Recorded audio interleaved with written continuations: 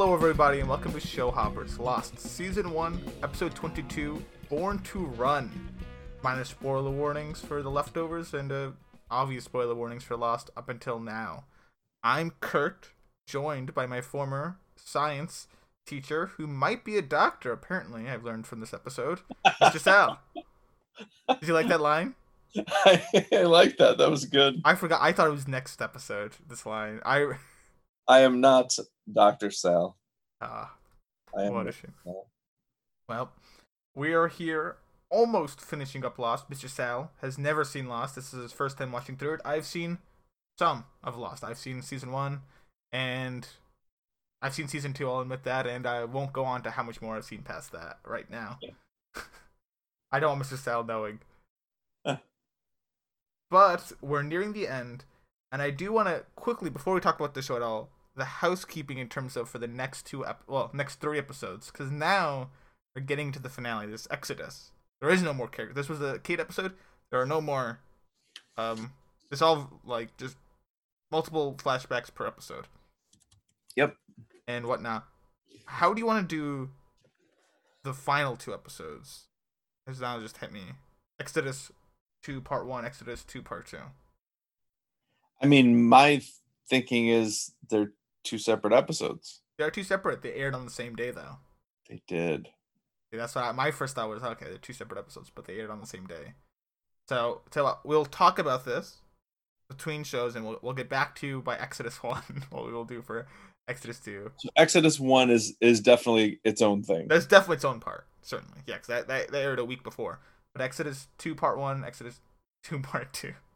Okay. Well, I think we need to think about what we did with the pilot, which was 2 separate episodes, but did that air back to back? I believe that aired on different days. Let me quickly check. Oh my gosh. Let me quickly check. It was different days. I'm looking right now. Yeah, okay, so this is a new precedent set now in the series. What do we do?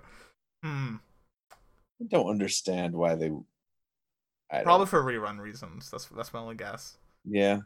Has Lost ever rerun? Probably. I mean, they probably rerun seasons. I don't think it's syndicated, but maybe it is. If it's network TV, I'd imagine it, like, yeah. I don't know. I mean, I wouldn't be opposed to doing it all at once, but you've seen it. Like, if we do it all at once, are we going to have a 4-hour podcast? Possibly. Let's get back to this by next week, okay? I just wanted that question out there because it did just hit me as I started this. Yep. Of, we should come up with a reason of, or whether we want to do both the episodes, do Exodus Part 2 or 2 separate ones. But now that that's out of the room, more importantly is, what did you think of this episode? Born to Run, Kate's episode, her first one, Tabula Rasa. You loved. It was your favorite episode at the time. Favorite episode for some time. Mm-hmm. And for the second episode, whatever the case may be, my least favorite, one of your lowest ranked, probably will stay in your bottom 5. I hope this beats whatever the case may be. Okay. Born to Run, the Salas scale, the side story.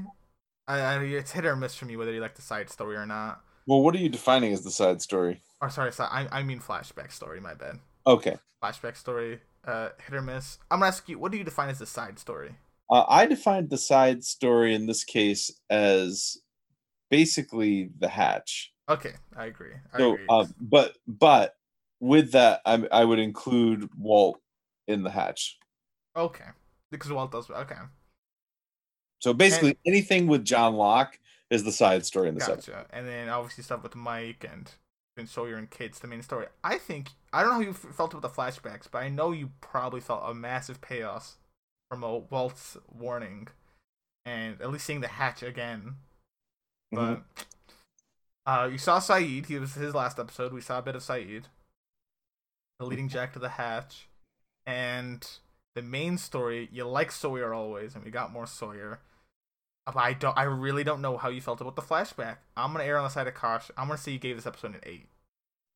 Okay.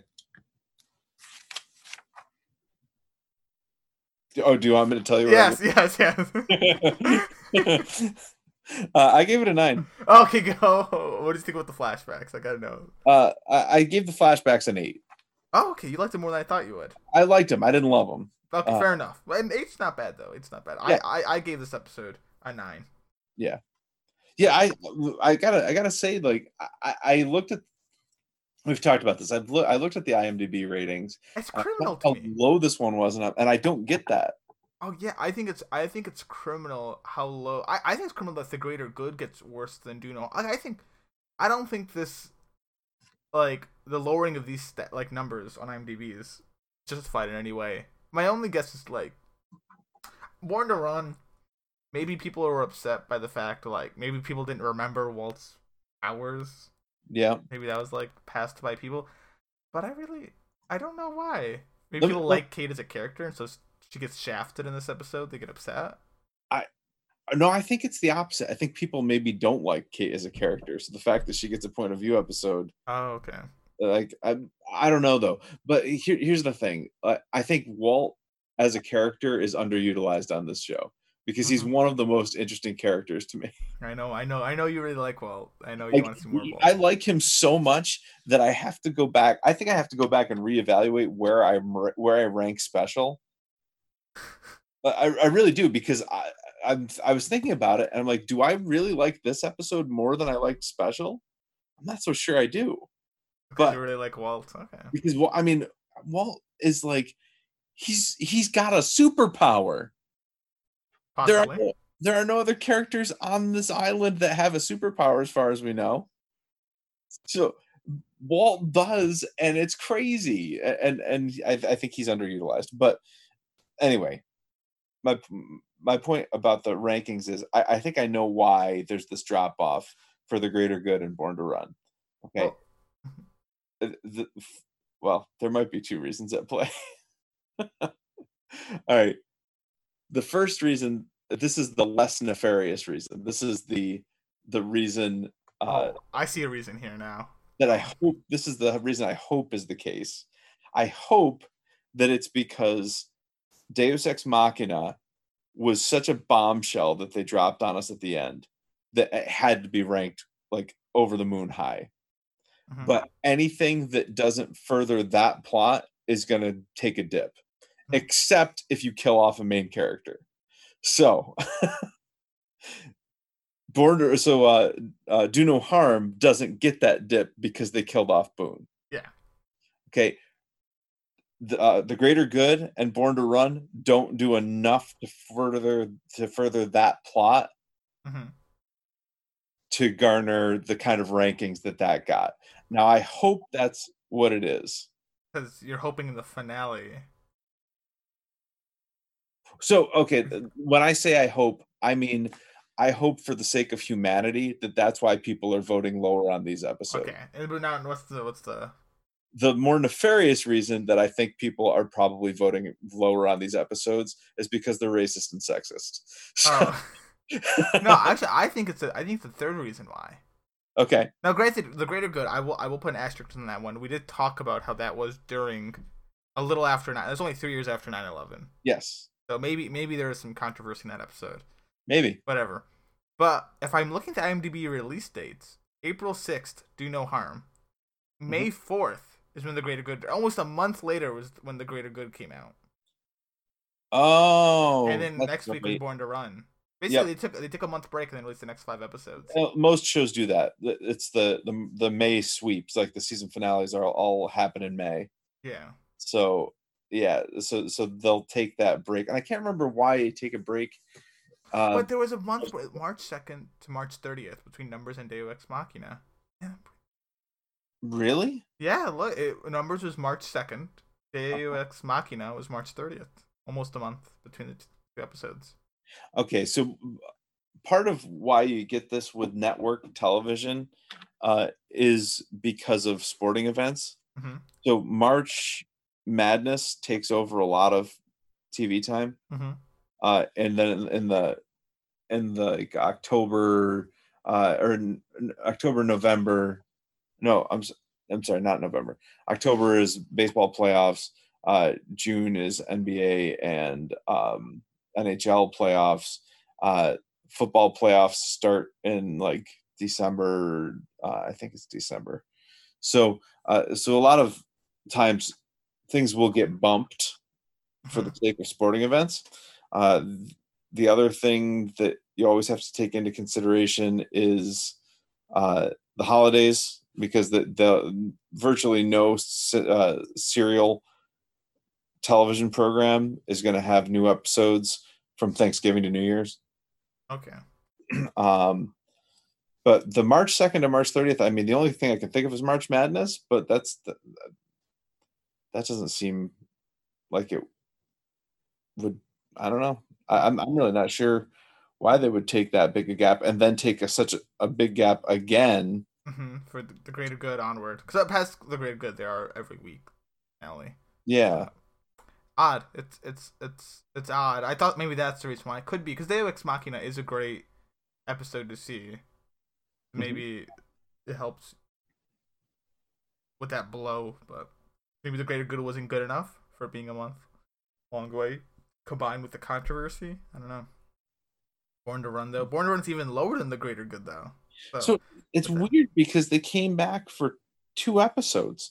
Yeah. March 2nd, they did numbers. Then they came back. They didn't come back until March 30th, and they only came back for 2 episodes. They left for a month again. That's really bizarre. I mean, the other thing is, I don't know if what their shooting schedule was like. You know, there's a lot of with these huge order network dramas or network comedy. There's actually a lot of gaps in the season. Yeah, like a lot of times they are shooting as they go. We've talked about this too. So it's not like a premium channel where you shoot the whole thing. Everything's done before it ever airs. You know what I mean? With these big order network series, a lot of times you're going to shoot while earlier episodes are airing. Yeah, I see. There actually are quite a few gaps in the season. Like after Solitary, there's a bit of a gap, half a month. Yeah. Which I guess actually half a month's only a week. I'm just looking at the season 2 dates, and it looks like they did again have a March 1st to March 22nd gap, but it's just not a huge gap, but it's a gap. But they didn't have that subsequent gap thereafter. It was every week thereafter. Okay. Oh no, they did April 12th to May 3rd. So I don't know. I was linking up for the May finale release. Yeah. Well, anyway, that's Beat as a May. Still a great episode. Yeah, I really enjoyed this. I like I say, I'm not sure why it's rated so low. The flashbacks an 8. Main story. Main story, I gave it a 9. And side story. 10. Okay, so I know you gave that a 10 just because of the Walt thing. Not just because, but that's a big reason, I feel like. Well, to be perfectly honest, there wasn't a whole lot of side story. There wasn't. There was most of the story ties in about this Mike, because it was between like Mike, Sawyer, Kate, Jackson interacts with them. Only in the beginning do we get more of the side story. Past that's more of there's the one scene at the hatch, and then there's the one scene with John and Locke, and then there's the one scene, or not John and Locke. John is Locke. There's the one scene at the hatch. There's the one scene between Locke and Walt, and then there's the one scene between Walt and Mike, and that's the whole side story, I think. And seems like that for the most. Yeah. But those 3 scenes were like my favorite 3 scenes in the episode. They're really good. They're good. So well, glad you like the flashback. I didn't know if you'd like the flashback or not. Yeah, I like the flashback. I actually thought it went a pretty significant way to making me okay with that model airplane. Yeah, it's okay. I probably rate the main story higher than you do, but I rate the flashbacks probably a little worse than you do. But I still would like some kind of explanation, because the flashbacks, they went a long way toward explaining the toy airplane, but they didn't do pretty much anything to tell us why Kate and or her mother were fugitives of the law. When I will tell you, I believe you will get answers at some point. Yeah. Yeah, I'm sure. And they're stretching that out, and yeah, I keep thinking that this series on a premium channel where you only have like 12 or 13 episodes would be so lean and jam packed, and every episode would be so incredible. It would Like, be sounds like the wasted potential here. I mean, whatever. It's just the way it's. I like that's the biggest crux of a lot of series. We've been talking about Dexter somewhat, and Yep. for us, in about they just announced that there'll be a Showtime, Yep. right? Yep. Yeah, Showtime wants they're gonna get a 10-episode limited special of Dexter. It'll be out hopefully by next year in the fall. Tentative date, but Dexter's a series that got kind of ruined by just filling stuff in. Even actually, that was a premium channel. That was Showtime. Yeah. That was Premium Network. So, but the same basis of just that's a unique case though, because Dexter made Showtime. Like people were only subscribing to Showtime for Dexter. There's no way they were going to let that be. There's no way they were going to let that go into its sunset at its peak. Yeah, I see what you mean. They were going to milk that cash cow as much until it was dry. Mm-hmm. And they definitely dried it out. So, but it's different than say, I my favorite show is The Leftovers. We cover The Leftovers. It got 3 seasons. It got 28 episodes. That's what it got. It wasn't making a whole ton of money for HBO.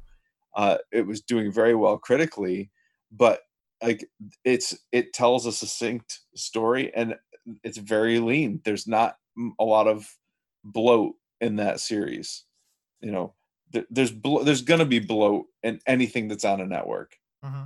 It's just the way it is because they're trying to milk it for all it's worth. But at any rate, it's not like it's bad. It's Lost is really good. There's a lot of great stuff. I just always think about how like over the moon I would be about it.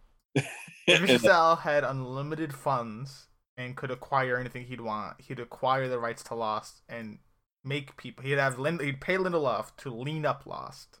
I think Lindelof would love to do it. Yeah. But like, if let's say this were 13 episodes instead of 25. Oh my God! Like it would be incredible. Be really good. But anyway, but I didn't dislike the flashbacks. I would like to know more, and I'm sure that I will eventually, about what Kate did to be on the run in the first place, about what her mother did to be in a hospital guarded by some law enforcement officer, and about what Kate did to her mother to make her mother scream for him. Let me just say, I'll spoil this title. So in season 2, I'm quickly looking. Okay, yeah. In season 2, episode 9, there's a titled episode called "What Kate Did." So I'm not gonna tell you anything, but that's all I'm gonna say. Okay. Mm-hmm. Hopefully that keeps you happy enough to know. There you go. What Kate did. That's awesome. So you can look forward to that. I kind of like that. You will find out what Kate did. I like that we actually know that her name is actually Kate. It is Catherine. Yeah, Catherine Kate. Yeah. Katie, well, Kate, Catherine. Yeah. I like that. Because I thought there was a reasonably decent chance that her name isn't actually Kate. But it would yeah, there's a chance of that. I guess one reason they kind of have to say her name's Kate is because her name's going to be on the manifesto. And so if she had lied, Hurley would have probably realized when he was looking through the manifesto. All right, fair enough. So I that would be a plot hole unless Kate just so happened to copy someone else's name. I think you mean manifest, right? Yeah, manifest, not manifesto. Sorry, Hurley's not the Unabomber, and yeah, he's not trying to get his ideas across. Anyway, though, okay, let's get into the episode, right? Yeah. Okay, so we start on a flashback, cold open-esque, right? Yeah. And there's not much here. All we see is obviously Kate's on the run. She dyes her hair from blonde to brunette, changes out her license plate, goes to I thought it was a post office at first, but I think it's more like a lobby, a hotel. I thought it was the lobby of the hotel. Yeah, so I think it's a lobby of the hotel, and gets a letter for. It doesn't really matter, just some fake name she was using. Okay, so you're glazing over a lot of stuff here, but you're probably fine in doing so. I spent a lot of time Yeah, I trying. mean, I can go through it more if you want, because I have everything down. I just didn't No, know. I spent a lot of time trying to figure out the meaning of the license plates. There's license plates. Is in Nebraska. She swaps to Ohio. Yep. The But what was I that? was looking at the numbers Yeah, and the numbers. I knew you look at the numbers of the license plate. I couldn't make sense of anything. Yeah, no, Did you? no, I didn't. I didn't bother to because Okay. I'm The not a one crazy thing I man. will say is that some fake name was Joan Hart, Yeah, yeah. and immediately after she gets the letter for Joan Hart, they show the Ohio license plate, which the slogan on it is "the heart of it all." Okay. So I Okay. don't know what that's got to do with anything, but I think that was intentional. What was the name of the famous French fighter? Is it Jonah Arc? It's Jonah Arc. Right. Not Jonah Hart. Well, I was like, when I heard Joan Hart, all I could think of was Melissa Joan Hart, I, who is the actor who plays Sabrina the Teenage Witch in the original series. oh, good for So you. I don't Well, think that has anything to do with no, it it. has no bearings on this though. So yeah, she reads the letter and she starts to cry. Mhm. So there's the end of that. Did you read any of the letter? No, did you? I know you did. I mean, I couldn't make out most of it, but I got some out of it. It was like she's getting weaker. She's refusing to stay at the hospital, but we might not have a choice. So it's So about her mother. yeah, so I don't know who wrote this letter, but That's a it good point. I never thought about who wrote it. I just presumed it was Tom. But Tom wonders what she's doing here, actually. So yeah, so I don't know who wrote this letter, and I don't know how they knew she would be at this hotel, and I don't know uh, what has really happened to her mother. But anyway, no. We're back to the present day. Oh, did you like that transition? We're like hands up when we see her playing with the airplane. yeah, sure. No, oh, okay. Well, anyway, I mean, I didn't think it was all that clever, but it wasn't all that clever, but I was like, oh, clever actually. So I was like, oh, I liked that. Anyway, is Charlie? He looks really invigorated throughout this entire episode. Invigorated? yeah, That's the word. Like we see him, maybe twice. We really see him showing it, but both times he's on his guitar playing music and he's excited. What he talks to Kate about his Drive Shaft, his band, and they think he's dead, so the sales probably went up. And when he comes back, wow, imagine all the money's gonna get on his tours, and he is so confident in the raft. No, wait, not raft, nay, boat will work, right? He calls it a boat, and he's super excited, right? He's yep, exuding with confidence that they're gonna get off this island, mm-hmm. and he even says the line of like, "The helicopters will come and they will make us famous." Don't Yes. you want to be famous, Kate? And you can clearly tell how Kate feels about this.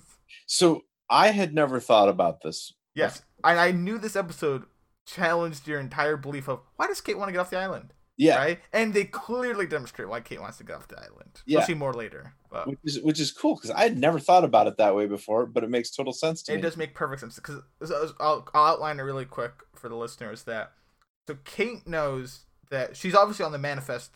They suspect everyone died on this plane, right? But once they know these people that go on this raft to get people to help them, once the rescue team comes, they're gonna know, okay, people on flight 815 are here, so they'll have a list of all the names there, including Kate's name. Yeah, Along with that, people there know Kate's name, so they'll go, oh yeah, Kate lived. Kate's with us somewhere, so Kate can't really hide her identity once the rescue team comes. yeah. They're just gonna know she's there, and they know she's a criminal, so she's just going to get caught. Not really much she can hide from that. Like, at all. She can't hide at all once a rescue team comes. What she's hoping to do is to get on the raft, because then she'll have some sort of element of they don't quite know her name yet, right? She has a chance, at least. At least she'll be on land, ideally. Get to land and just start running. Do something, but better chance than when the rescue team comes to you and they know that there's a criminal on the island, or possibly a criminal on the island. I had never thought about that, never made that connection. But my question is, had Kate thought about that, or is it just this conversation with Charlie that triggers it? Because she never showed any interest in the raft. In fact, Michael asks her why the sudden interest in the raft. I don't think she does. I think she made this connection when Charlie says they're going to make you, like, they're going to make us famous. Don't you want to be famous, Kate? This is where she makes that's what I thought. Yeah, I think so too because she's never done or said anything to indicate that she was worried about this possibility. Yeah. So I think she comes up with it like the same. Well, not the same time. Cause they explain it more to us, the listener, later on. But did you at this point understand Kate's worry? Absolutely. Yeah. So Kate is she's worried Now, about becoming famous. now At the wrong place. she, I'm jumping ahead a little bit, but she melts the passport so that she can assume the identity of, is it Joanna? Yep, Joanna, the one Yeah, that drowned. the one that drowned. Yeah, and so she, I guess, is going to use that identity when she gets back to land on this raft, if that works out for her. But she could have just as easily done that when they got. So the difference of that is, my thought process on that is, if they come on the island, there's gonna be so many people around you, and they're gonna be like, no, that's Kate, or someone's gonna say, they're gonna ask other people like who made it, who's alive, and no one's gonna say Joanne lived because Joanne did not live. Right. So how, it's just not gonna make sense. If you're on a raft with 3 other people, you can maybe sweet talk them, or you can do some. It's more feasible than just. Well, you could just take off running as soon as you get literally, there. Yeah, literally, you can take off running. You don't ever show your passport. That's like just a in case situation. Exactly. Yeah, just a card in your deck. But yeah, fair enough. It would take it's useless on the island if they come for you. That's true. Yeah, it would take a lot of coordination. Yeah, especially they probably have photos of everyone that went missing, so they probably know what Joanne looks like. Yeah, maybe. And they probably know to look out for Kate. I buy it. Yeah, I buy it. A lot there, but yeah. So really, really good reasoning though, and I'm glad that they explained it, and it's really good. It makes everything Kate does this episode makes great sense. Yep. Right? And just in case you didn't figure it out right then, Sawyer's going to tell you all about it. Of course, Sawyer, the explanation man. I called him later in the episode. I wonder if you also thought of the same nickname, Lawyer Sawyer. The Lawyer Sawyer. He became a lawyer. We'll get to the court case in a bit. Okay, later on. I loved Lawyer Sawyer. So, while they're talking about this, we hear yelling by the raft builders, and we learn of a new character's name. What's his name, Mr. Sal? I didn't catch his name. Oh, it's Art. Arts. Art? Arts. It's spelled A-R-Z-T. Arts. I don't know, it's Art or Arts. Wait a minute, really? A-R-T-Z? A-R-Z-T, sorry. Hold on a second. His name is Dr. Arts? Arts, yeah. Okay, because that word that you just spelled, A-R-Z-T, means doctor in German. Oh, there you go. Oh, so that's why. Well, this makes a lot of sense why he said, I'm a doctor. Oh, there you go. His last name is Arts. Because I'm looking at his wiki page too, because I want to know the spelling of it. It's Leslie Arts. Leslie Arts. Okay. So that is the spelling of it. Interesting. Well, so I did not know. Look at that. Thank God he knows some German. Maybe that's why he calls himself a doctor. Well, that makes me wonder: is he actually a doctor, or is he just saying his name means doctor in German? I don't know. But here's what I can say. So Arts is warning them about the monsoon season coming up because I'm a obviously love the line where Sawyer's like, why should we listen to you? And he goes, because I'm a doctor and you're a hillbilly. You're a high school science teacher. Your rebuttals, which maybe you can relate to, being a high school science teacher. Science teacher. I am. Did you ever tell you that in like a, not even like an argument? Like you're a high school science teacher. What do you know? About monsoons. I feel like monsoons, something like right in the high school, especially earth science teachers camp. But no, nobody's ever criticized me that way. I'll start doing that. Okay. All right, there you go. So, anyway, science teacher, we get the warning of the monsoons, and right now the winds are going north. But once the monsoons start, which they're going to do it like any day now, they're going to head south, which means if they take a raft out there or the boat, whatever you want to call it, it's going to go for Antarctica, which is, are penguins? Penguins are in Antarctica, yes. So you don't want to see the penguins, though. No, you don't want that. And as Arts puts it, they should have left yesterday. So this is a big deal. I don't know why Arts just now is telling everyone this, but maybe he just also realized this now. But yeah, who knows? Monsoon season's coming up.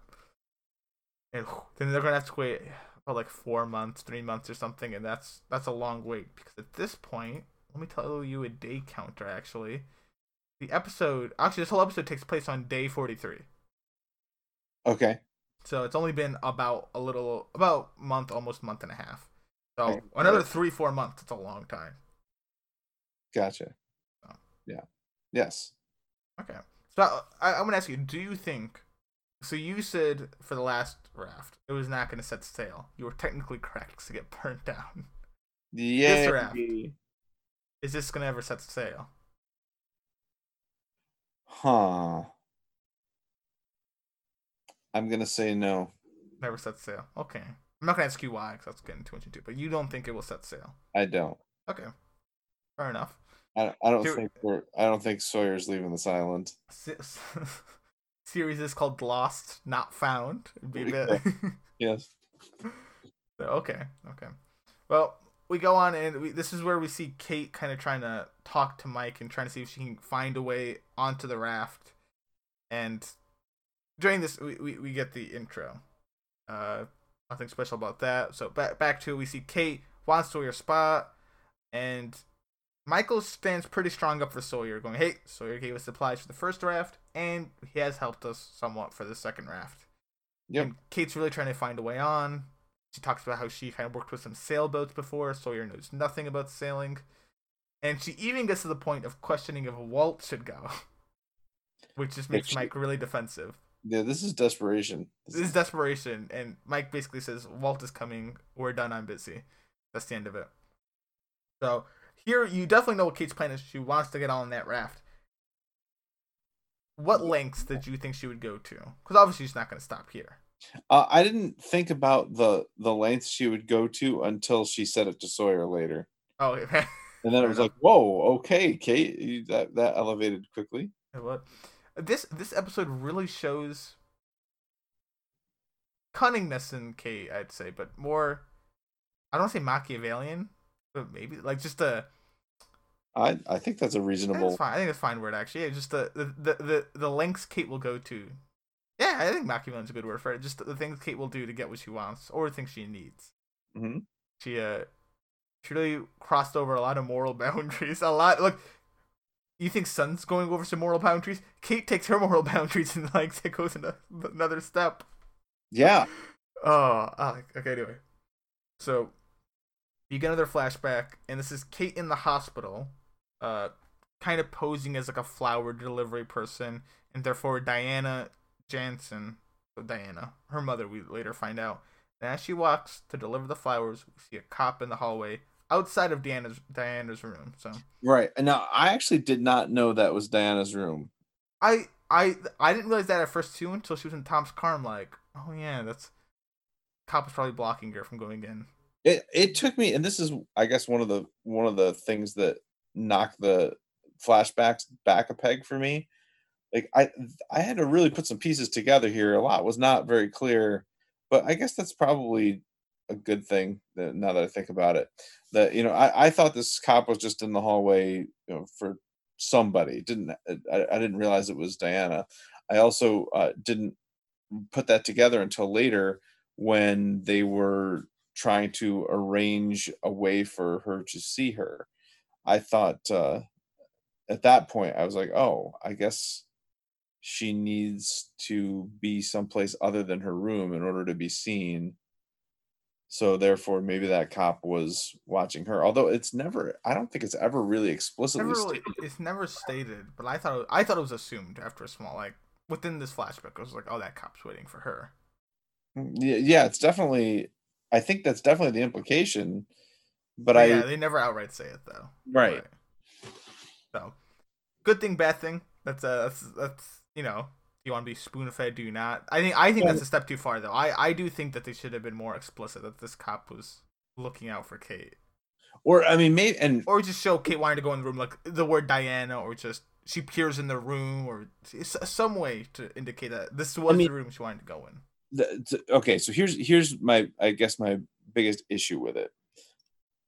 She checks in at the desk to figure out what room she's in, mm-hmm. and they just tell her what room she's in it would seem to me that if she's being guarded, they would have said, all right, we have to get we have to announce you to the guard to make sure it's okay for you to go in. I just wanted the disconnect between the cops and the receptionist and this, but yeah, I see what you're saying. Yeah, if she's being guarded, wouldn't you? Here's my counters to that, though, right? Let's say Kate does walk in, and you're the cops, and Kate walks in. She wants to see her mom. Are you really gonna have the receptionist lady question Kate so she doesn't come where you have a cop waiting to take Kate? Like the receptionist goes, "Wait, you're Kate. You're not supposed to be here." Then Kate's gonna run off, right? Like, I guess the receptionist could let Kate pass. Okay. So, all right. I guess then the assumption that you're making is that the guard is there to make sure Kate doesn't get in. Mm-hmm. Yeah. But that's not usually why you have a guard at a hospital. You usually have a guard at a hospital for the patient. Yeah, I know what you mean. But so in other words, my assumption here is that Diane is the criminal. Oh, I see what you mean. And the guard, she's being guarded because she's a criminal. I see what you mean. The fact that someone might come after her. Right. And the fact that Kate is, kind of caught up in this is collateral. Nah, it's not collateral damage, but it's a side effect. It's not why the cop is there. Okay, I see what you mean.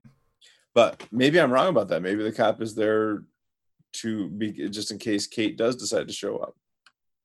I think the cop was there for Kate. Okay. And there's more reason behind this. Especially in what Kate did, I guess. All right, well, then I guess I just have to decide if I like the ambiguity of this or if I dislike the misleading nature of it. Fair enough. Yeah. So I don't know. you can mill on that. Yeah. But I guess moving on, we see this doctor, Tom, he goes into his car and Kate's hiding in the back, pops her head out, and he calls her Katie. So immediately, where'd your mind jump to with Tom calling her Katie?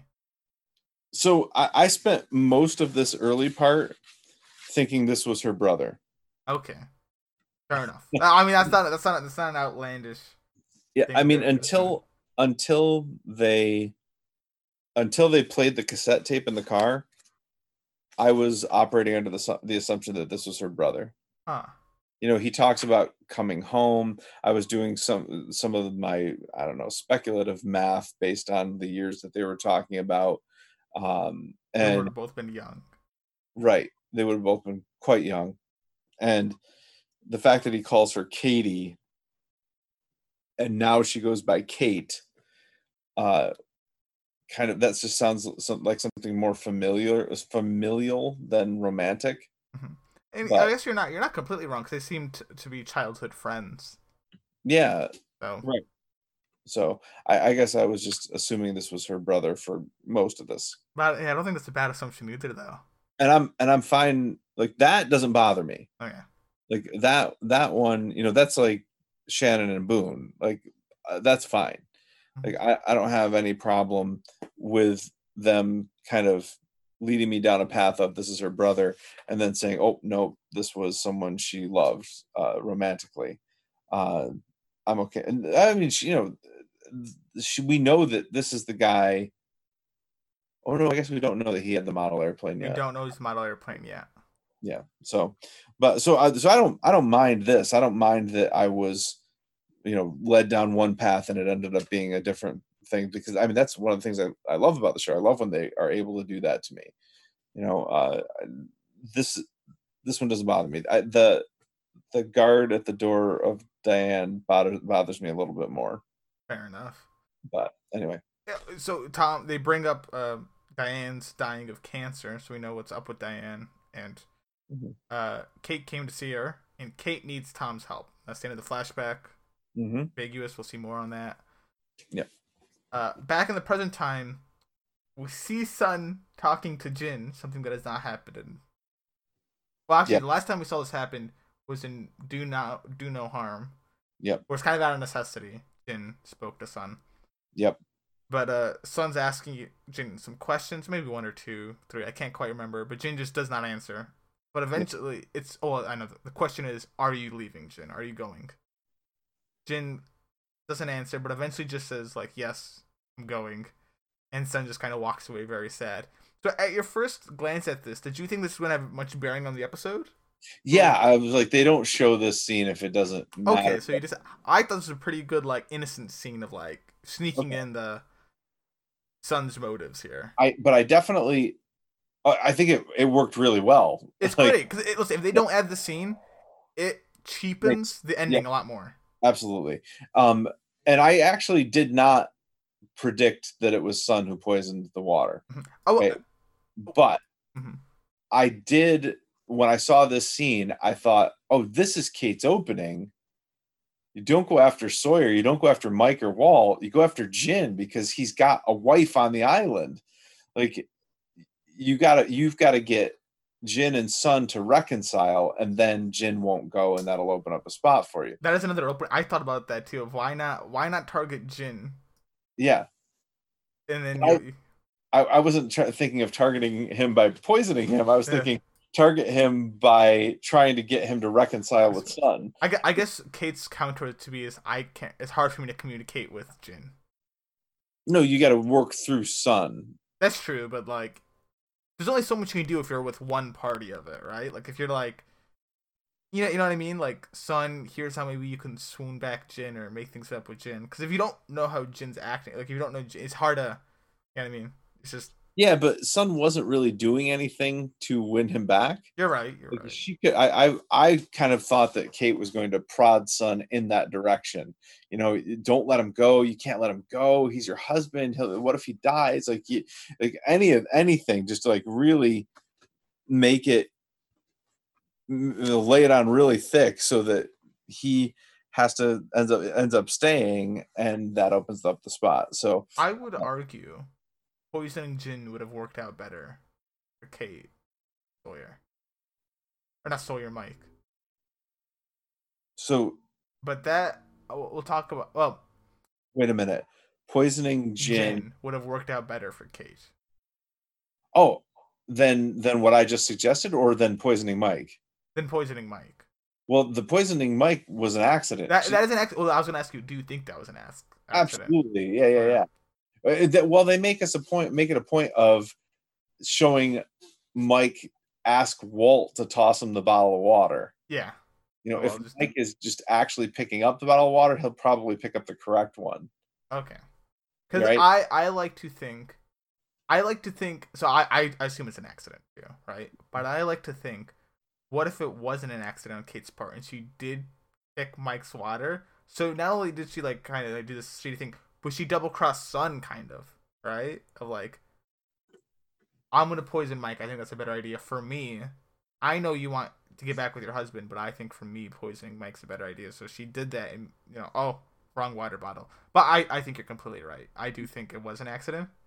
I don't see how poisoning Mike benefits Kate at all. I agree though. Yeah, I think poisoning Jin is way better in every circumstance. Yeah, poisoning Jin, like, now Sun can kind of nurse him back to health, and they can fall back in love, and then Jin doesn't want to go anywhere, and there's an open spot for Kate. Kate's like, oh well, it seems like there's a spot on the right. But anyone else gonna take it? Guess me.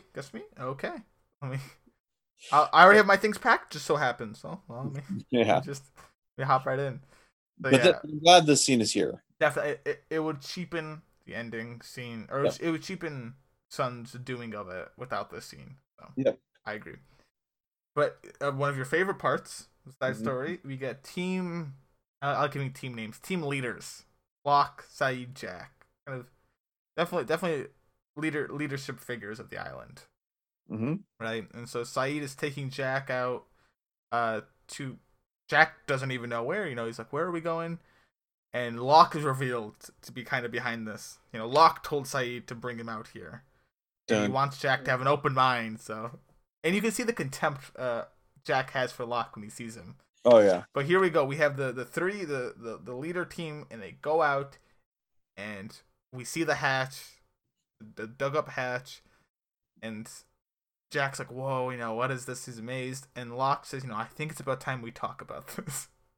Yeah. So I I was very excited it was the hatch because for a minute I thought it might have been the plane. Yeah, I knew you'd be worried about it if it was the plane or not, but no, it was the hatch. We see the hatch some more. So, team leaders meet up with the hatch, and we're about to have a meeting over the hatch. But back to the raft building, we see Mike and Sawyer, and this scene shines Sawyer in a really bad light of just like it's Mike dragging this heavy piece of metal, and so he's just asking him some questions of like, hey, what's going on with the? So we're leaving tomorrow, right? And what's up with Jen? He's bringing up a basket of fish. We're in the ocean. He knows that, right? He can go fishing in the ocean. And Mike questions, Sawyer. He kind of gets mad at Sawyer and question him being on the raft. And we get a quick cut to Kate burning off the photo of that passport, and Sawyer comes to her pretty mad because she's trying for his spot on the raft. Yeah. And this altercations were really good, right? It definitely is, yeah. It's so good. Sawyer warns her, and he knows what she's doing. He knows why he wanted the case so bad. She was the prisoner. How do you think Sawyer figured this out? Well, he sees her burning the passport. Has he seen her use a gun? I'm pretty sure he has. I'm trying to think when does I mean, so in the second pilot, she pretends she doesn't know how to take the clip off of a gun. Right. Remember? So she pretends there. Though for Homecoming, Sawyer gives Kate a gun. Right. I'm pretty sure that he saw her use it or disarm somebody. I don't remember which. Anyway, he knows that she killed somebody because they played the whatever it was called game. Never Have I Ever game. Yeah. So he knows that she killed somebody. He, I think, knows that she used a gun. He knows that she was burning up this passport, and I think he's put together, why would she want to get off the island so bad when she's shown no interest before, and the obsession with this case too on that episode. Oh, the case. Yes, the case. The warden's case, or the marshal's case. Why is she so interested in the marshal's case? Now that he knows what was in the case was the marshal's guns. The fact that it was the marshal's case at all, right? Yeah. Like, why is she so interested in the case?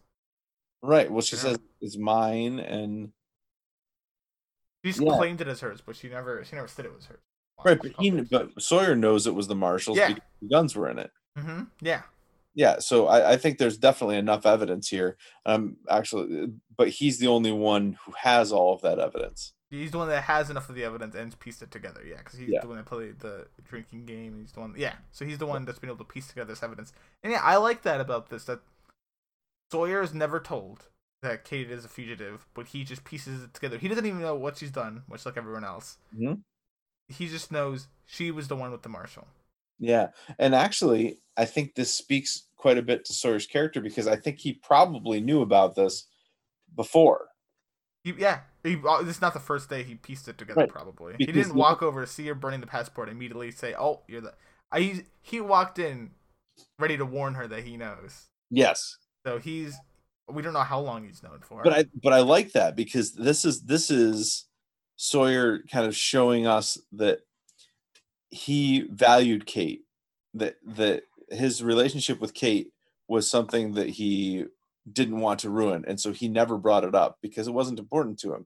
But now that she's threatening him like this, threatening his spot on the raft, that like she has betrayed his trust, and so he's willing to throw it right back in her face. Yeah, I love it so much. So this is almost like nuclear warfare.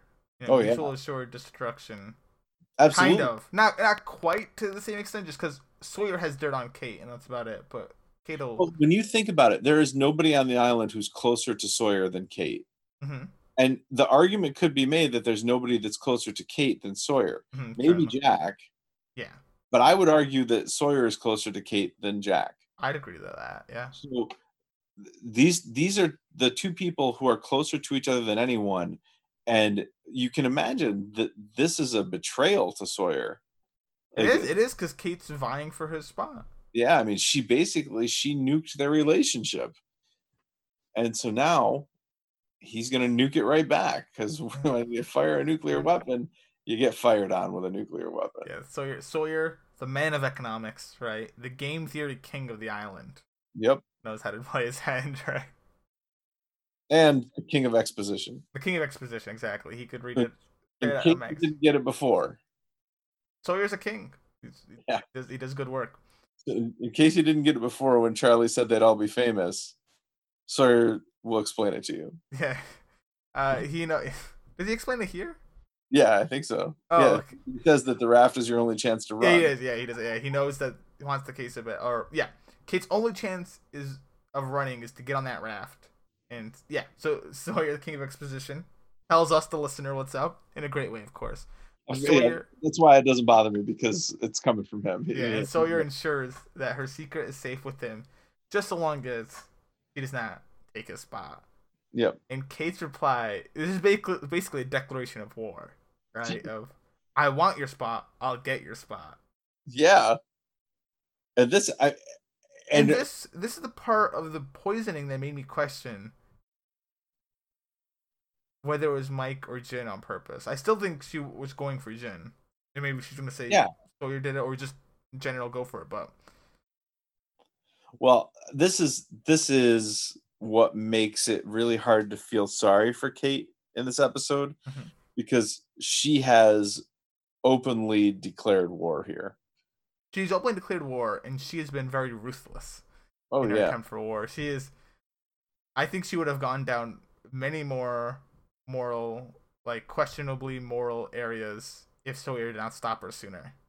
Yeah. Sawyer plays the trump card, and then that's what stops Kate. 'Cause Kate knows once Mike feels that way, Mike's never letting her on the raft or the boat, and then that's it. So she can't do anything past that. Nope. I do like it. I love the incentives in this episode. It's really, everyone does everything for such a great reason. Yeah. And strong reasons, very clear reasons. And I'm really interested to see where Kate goes from here on the island, because she has alienated the two people that she's closest with. Maybe two of the three, if you count Sun as someone she's close with. Because by the end of this episode, she will have nuked her relationship with Jack as well. To an extent. I shouldn't say that. Jack will have nuked it. Jack will have nuked it. Yeah. It depends how much Jack believes her, though. But his Kate sensors are getting better with time. He can tell when Kate's BSing. Yeah. So, but it looks like he fell for it, because he does accuse Sun afterwards. That's true. So I don't think she's new. I think that relationship is more saved. I think Jack thinks he was wrong. Okay. Yeah. But we get back to the raft building. Here's where we see the poisoning in terms of Mike, Jin, Walt seem to be doing well, and Walt starts asking Mike some questions about him and Sawyer. Why does he want to be in the raft so bad? And we get on the topic, and only briefly, because this is where Mike gets poisoned, or feels the effects of his poisoning. But Walt wants to know, he wants to make sure everyone here can get rescued. And Mike breaks it to Walt, but in a really like a no guarantee sort of way. It's gonna be hard though. They're gonna look for it, but it'll be hard. They might not be able to find him. And why do you think he does that? Why do you think he tempers Walt's expectations? Well, he says the raft's a guarantee. Hey, listen, this boat, this raft, we're gonna get there. Finding them though, that's gonna be hard. Well, I think that this is an important part of being a parent. You can't make promises that you can't keep. You just can't do it. Like the first time you do it, and it doesn't work out, like you've lost so much credibility. Okay. So I think that he's not taking his hope away entirely. He's just, like you said, tempering his expectations. Okay, that makes sense. Okay, it makes sense why he's doing it, and he can be confident with the boat or raft, because this doesn't work, and they're out at sea. I mean, there's not many other ways that goes. No. So, okay, that makes pretty good sense. Mm-hmm. That's a good as a parent line. Congratulations, by the way. Congratulations on the kid. I didn't say as a parent, but I know, but that was a line. Congratulations. Yeah. Oh, thank you. So, and then we get Mike. He gets in, he starts having this cramping, a massive pain, and he yells for Walt to go get Jack. Yeah, but remember, the water came from Walt. It did come from Walt. Yeah, he asked, like, "Hey, can I have some water?" And Walt tosses up some water to Mike, and he drinks it. So I was thinking all kinds of things at this point. I was thinking that the questions I asked were: was he poisoned by Kate? Was the poison if it was poison, was that poison meant for Sawyer? Mm-hmm. Or did Walt do this with his mind? Mm-hmm. I was. Those are the three possibilities. I knew you'd think of the Walt mind theory because you know how Walt does not want to get off the island, and here he's talking about getting off the island. So this is a good Walt mind theory, but don't be too sad that this was not a Walt mind theory for. No, I'm not. Yeah, but it never crossed my mind that the poison was meant for Jin. I thought it might be meant for Sawyer. I thought Kate might have been trying to poison Sawyer. Mm-hmm. Never crossed my mind that it was meant for Jin. But it does make great sense that it was for Absolutely. Jin. Yeah, makes perfect sense. But we get Walt running, and he yells for help, and he finds Sun and Kate, just so happens, and he tells them it was Mike. Did you rewatch this scene? No, but I remembered this scene at the end of the episode. I was like, oh, they were together. They were together, but so Kate, the way Sun looks in the scene, she kind of looks all wide-eyed. Uh-huh.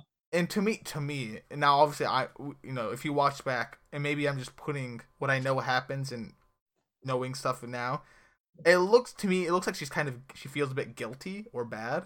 Uh-huh. She's all wide-eyed. She's like, oh. But it might also just be the shock of hearing this, but I mean, she knows that they poisoned someone, and so hearing it back from Mike, I think Sun feels guilty in this scene.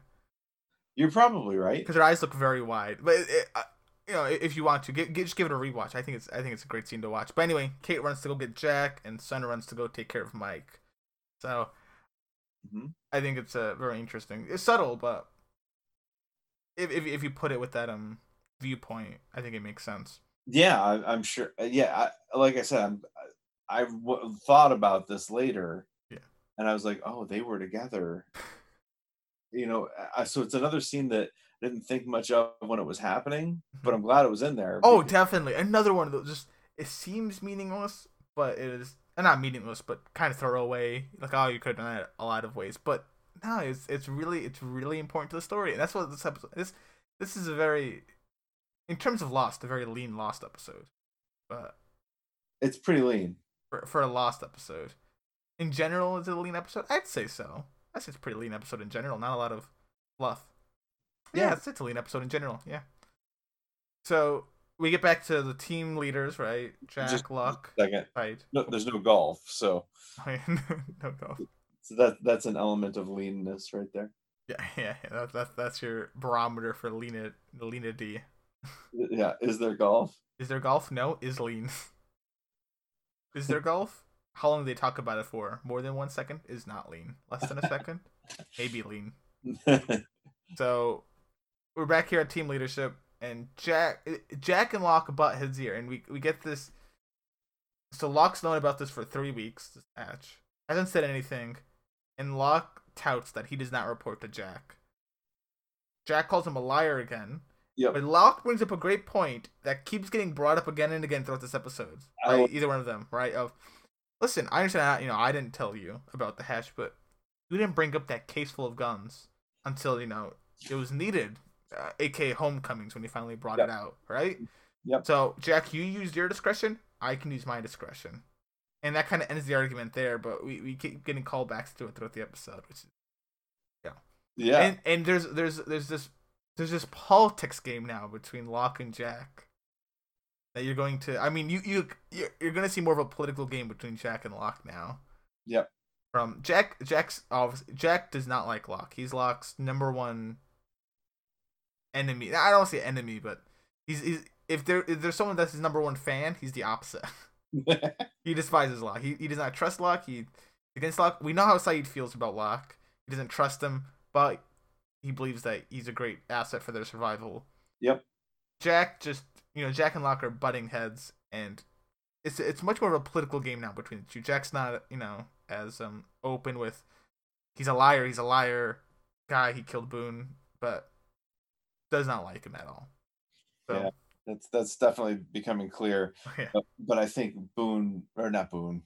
Locke really puts him right in his place. He brings up a great point on that. Yeah. So Jack wants to open it, and this is like upset Sayid so much. And this is about his only big speaking role this episode. I mean, he brings Jack here, but this is his big speaking part where he just kind of gets upset and he tells Jack, "Hey, I brought you here to talk Locke out of it. Like we don't know what's in there. How are we? What's why would we open it?" Jack, no, I think you and me would agree with Jack here of saying the worst case is it's just the shelter. Yeah. Right? The worst case is just the shelter. But Sayid goes, I don't think so. Why is there not a handle on the outside of it? Which is a very reasonable thing to say. Why isn't there a handle outside of it? Great question. Why, maybe it's not meant to be opened. You know who I think could weigh in on this debate and maybe solve this issue? Who? Hurley. Oh, if only saw the numbers on. Well, yeah, if Hurley sees these numbers, he says he convinces them you do not open this. Interesting. This not meant to be opened. So you think Sayid? So at this point, who do you think's correct, Sayid or Jack? I guess Locke as well. Jack and Locke kind of agree. Because I know what the numbers, how the numbers are significant. I think that Sayid is correct. At this point, now later, there's some more reason. Yeah, exactly.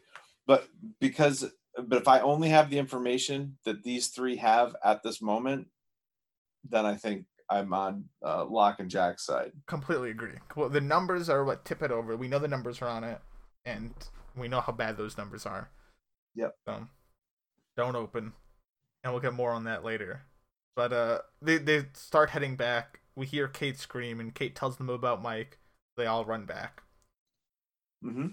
We come back. It's Jack caring for Mike, asking Mike some questions. What you ate, what you drank, so on and so forth, and lets Mike knows, hey, you got to rest now, so you can launch the raft tomorrow, and relax. So you get him to relax. Yep. Relax. And then we get another flashback, the Tom Kate storyline, possible love story. I mean, totally, it's kind of a love story. Hey, but before we do the flashback, I just want to mention I did go look at that scene of Kate and Sun in the woods, and you're absolutely right. Sun looks like shocked and feeling guilty. She's also holding a water bottle. She is holding a water bottle too, but she looks shocked. Now that could be a shocked look of, oh no, someone's poisoned. But with the viewpoint of she was trying to poison Jin, you could definitely also take that as guilt. Yep. So yeah. So lovely. So we get to the flashback, and it's Kate's at Tom's. Mr. Sal thinks they're brother and sister, possibly. Turns out they're not. But at this point, still fine to think that. Tom is on the phone about something with an MRI, and Kate talks to Tom about his son Connor, like 22 months, he said, and how Rachel has gone with her parents right now. So, okay, Tom's home alone, and Diana will have an MRI in 3 hours. So Kate is thankful for Tom that he's been able to pull some strings and do something for Diana. Or at least that's what it's more of. He's pulled these strings so Kate can find a way to see Diana. But anyway, he's pulled some strings for Katie. Yes. Katie. Now Katie asks, Tom, hey, should we, you think it is still there? Yeah. And Tom's like, what do you mean? You know what I mean. If it's still there, so it kind of talks him into it, and eventually they go out to whatever it is. Spoiler alert, it's a time capsule, and they drive into a field at night, count some paces, whip out some shovels, and they start digging it up. Yeah. So that's the end of that scene.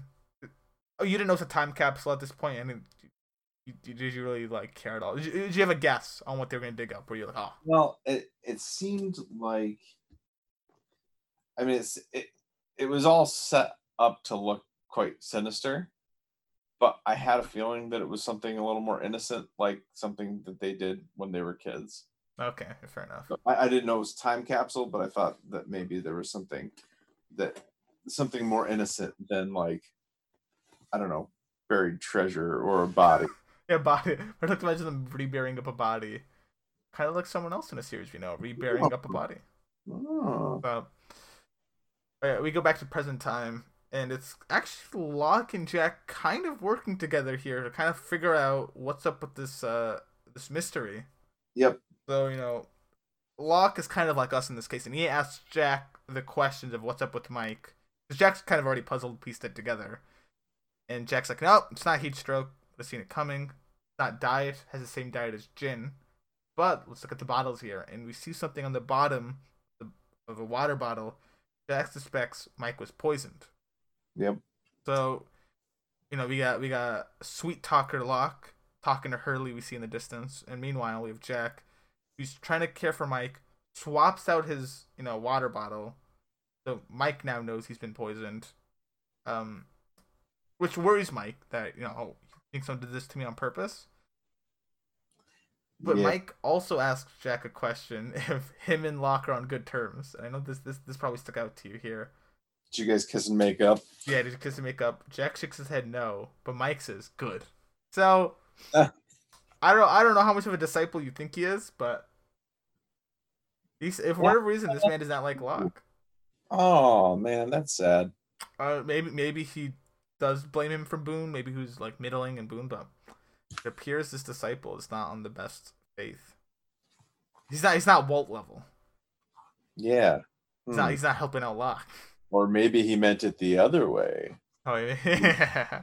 Maybe he's glad Locke didn't make up with him. Yeah, good. Traitor. Traitor Jack. Yeah. And we cut to Hurley. Hurley's only a real scene in this episode, but I like it, of course. Every Hurley scene's a great scene. Good stuff. Yeah, and it's Locke questioning Hurley, who he suspects fills up bottles. And we've seen Hurley filling up bottles of water a lot of the time. Yeah. Hurley goes off, no, I don't do it as much, but I can't quite remember his response to that, actually.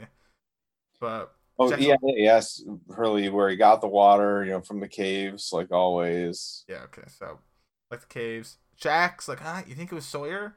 And Hurley goes, but it might also be Kate. And Locke's like, well, why is that? Why could it be Kate, Hurley? Well, you know why, Locke, because she's a fugitive, right? which is breaking news to Locke.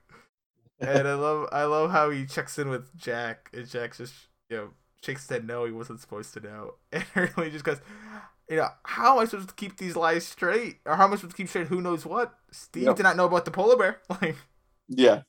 So Hurley's, this is not the first thing Hurley spilt after, it looks like. Nope. Well, no. It looks like he spilled out the polar bear to Steve, by the way. Hurley did? Yeah, because he says, how am I supposed to keep who knows what straight? Steve did not know about the polar bear. Oh, right. So that makes you presume he brought up the polar bear to Steve. Steve's like, what polar bear? He's like, oh, crap. Yeah. I don't know how Hurley found out about the polar bear, to be honest with you. Charlie probably, or Jack, someone taught. I don't know how these lies. They go around. Yeah, I guess so. So Locke wants to know what she did, but Jack goes, I don't know. Maybe you can ask her. And Locke brings up that whole discretion thing of, interesting, you didn't tell the others, Jack. and Jack goes, using my discretion. Yep. So another mention of that. There'll be another one at least in this episode. Yeah, I love this. Like this side story really works so well for me. Mm-hmm. How did you feel about Saeed?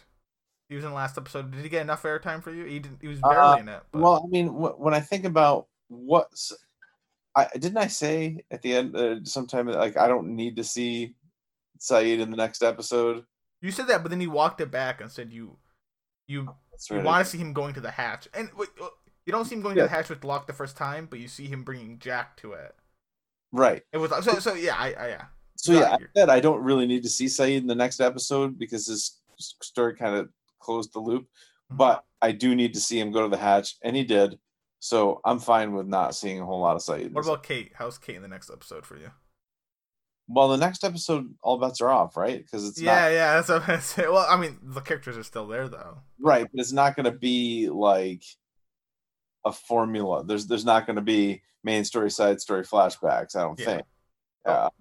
It's gonna be chaotic, possibly. Yeah. If you think about it, which I'm game for. That sounds great.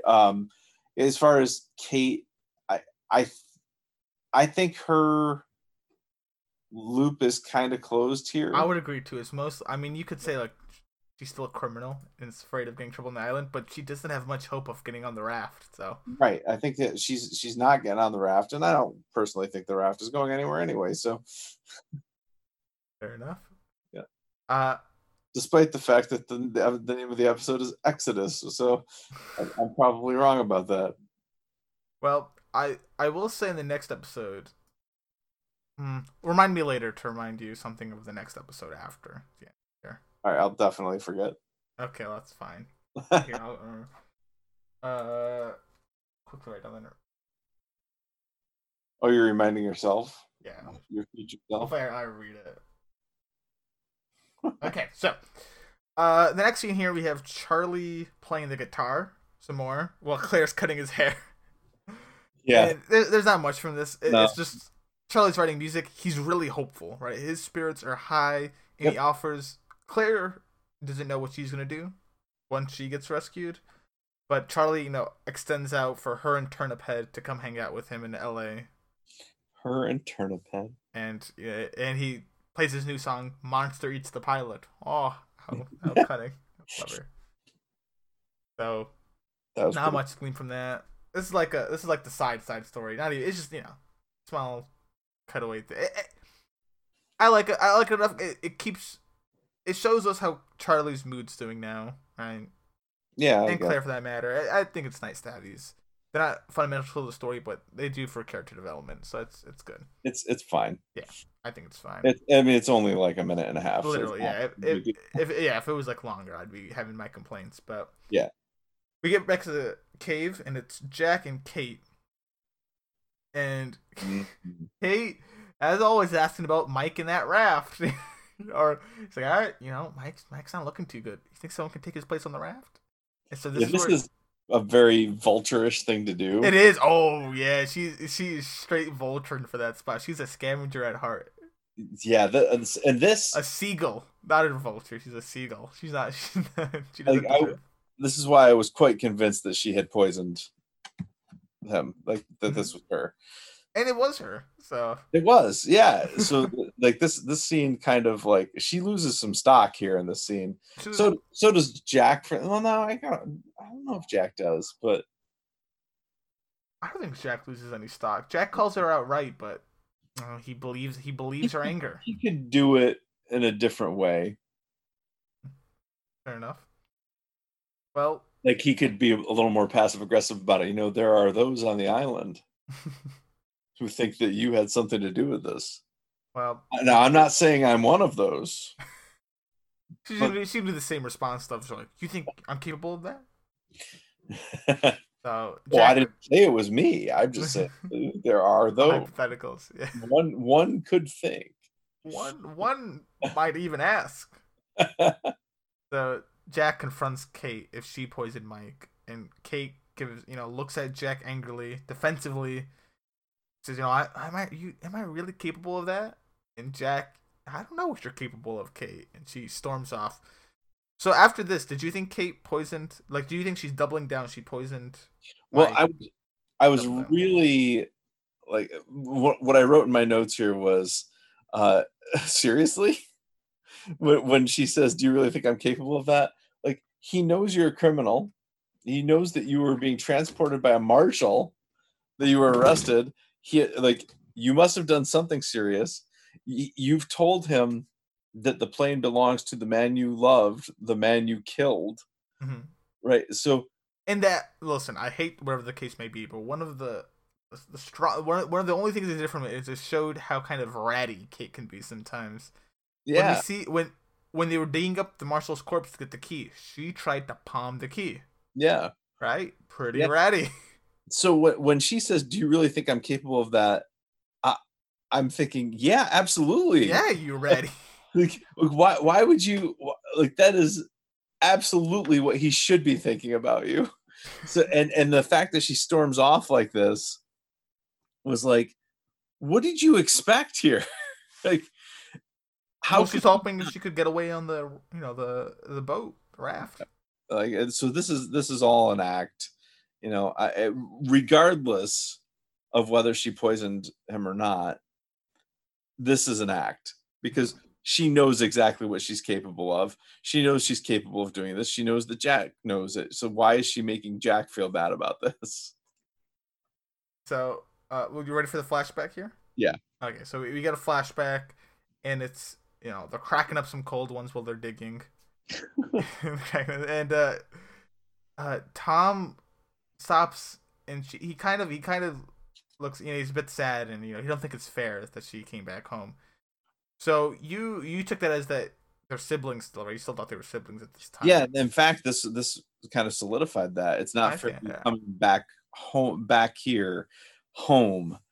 So, that I thought he was being more specific, not just this town, but like the little home. Family. Yeah, I see what you mean, mm-hmm. But yeah, he doesn't mean that way, and it probably means so. Tom has some feelings, I guess is what you can take that as, or at least maybe it doesn't even necessarily mean romantic, but in this case, I think it does. Yeah. So they open the time capsule, and they look through some things. Oh, there's Tom's plane. So once you see the plane, we know he's dead. This solidifies that Kate kills him, or at least Kate feels that she killed him. Yep. And so did you still think that it's her brother? Because you can obviously love your brother.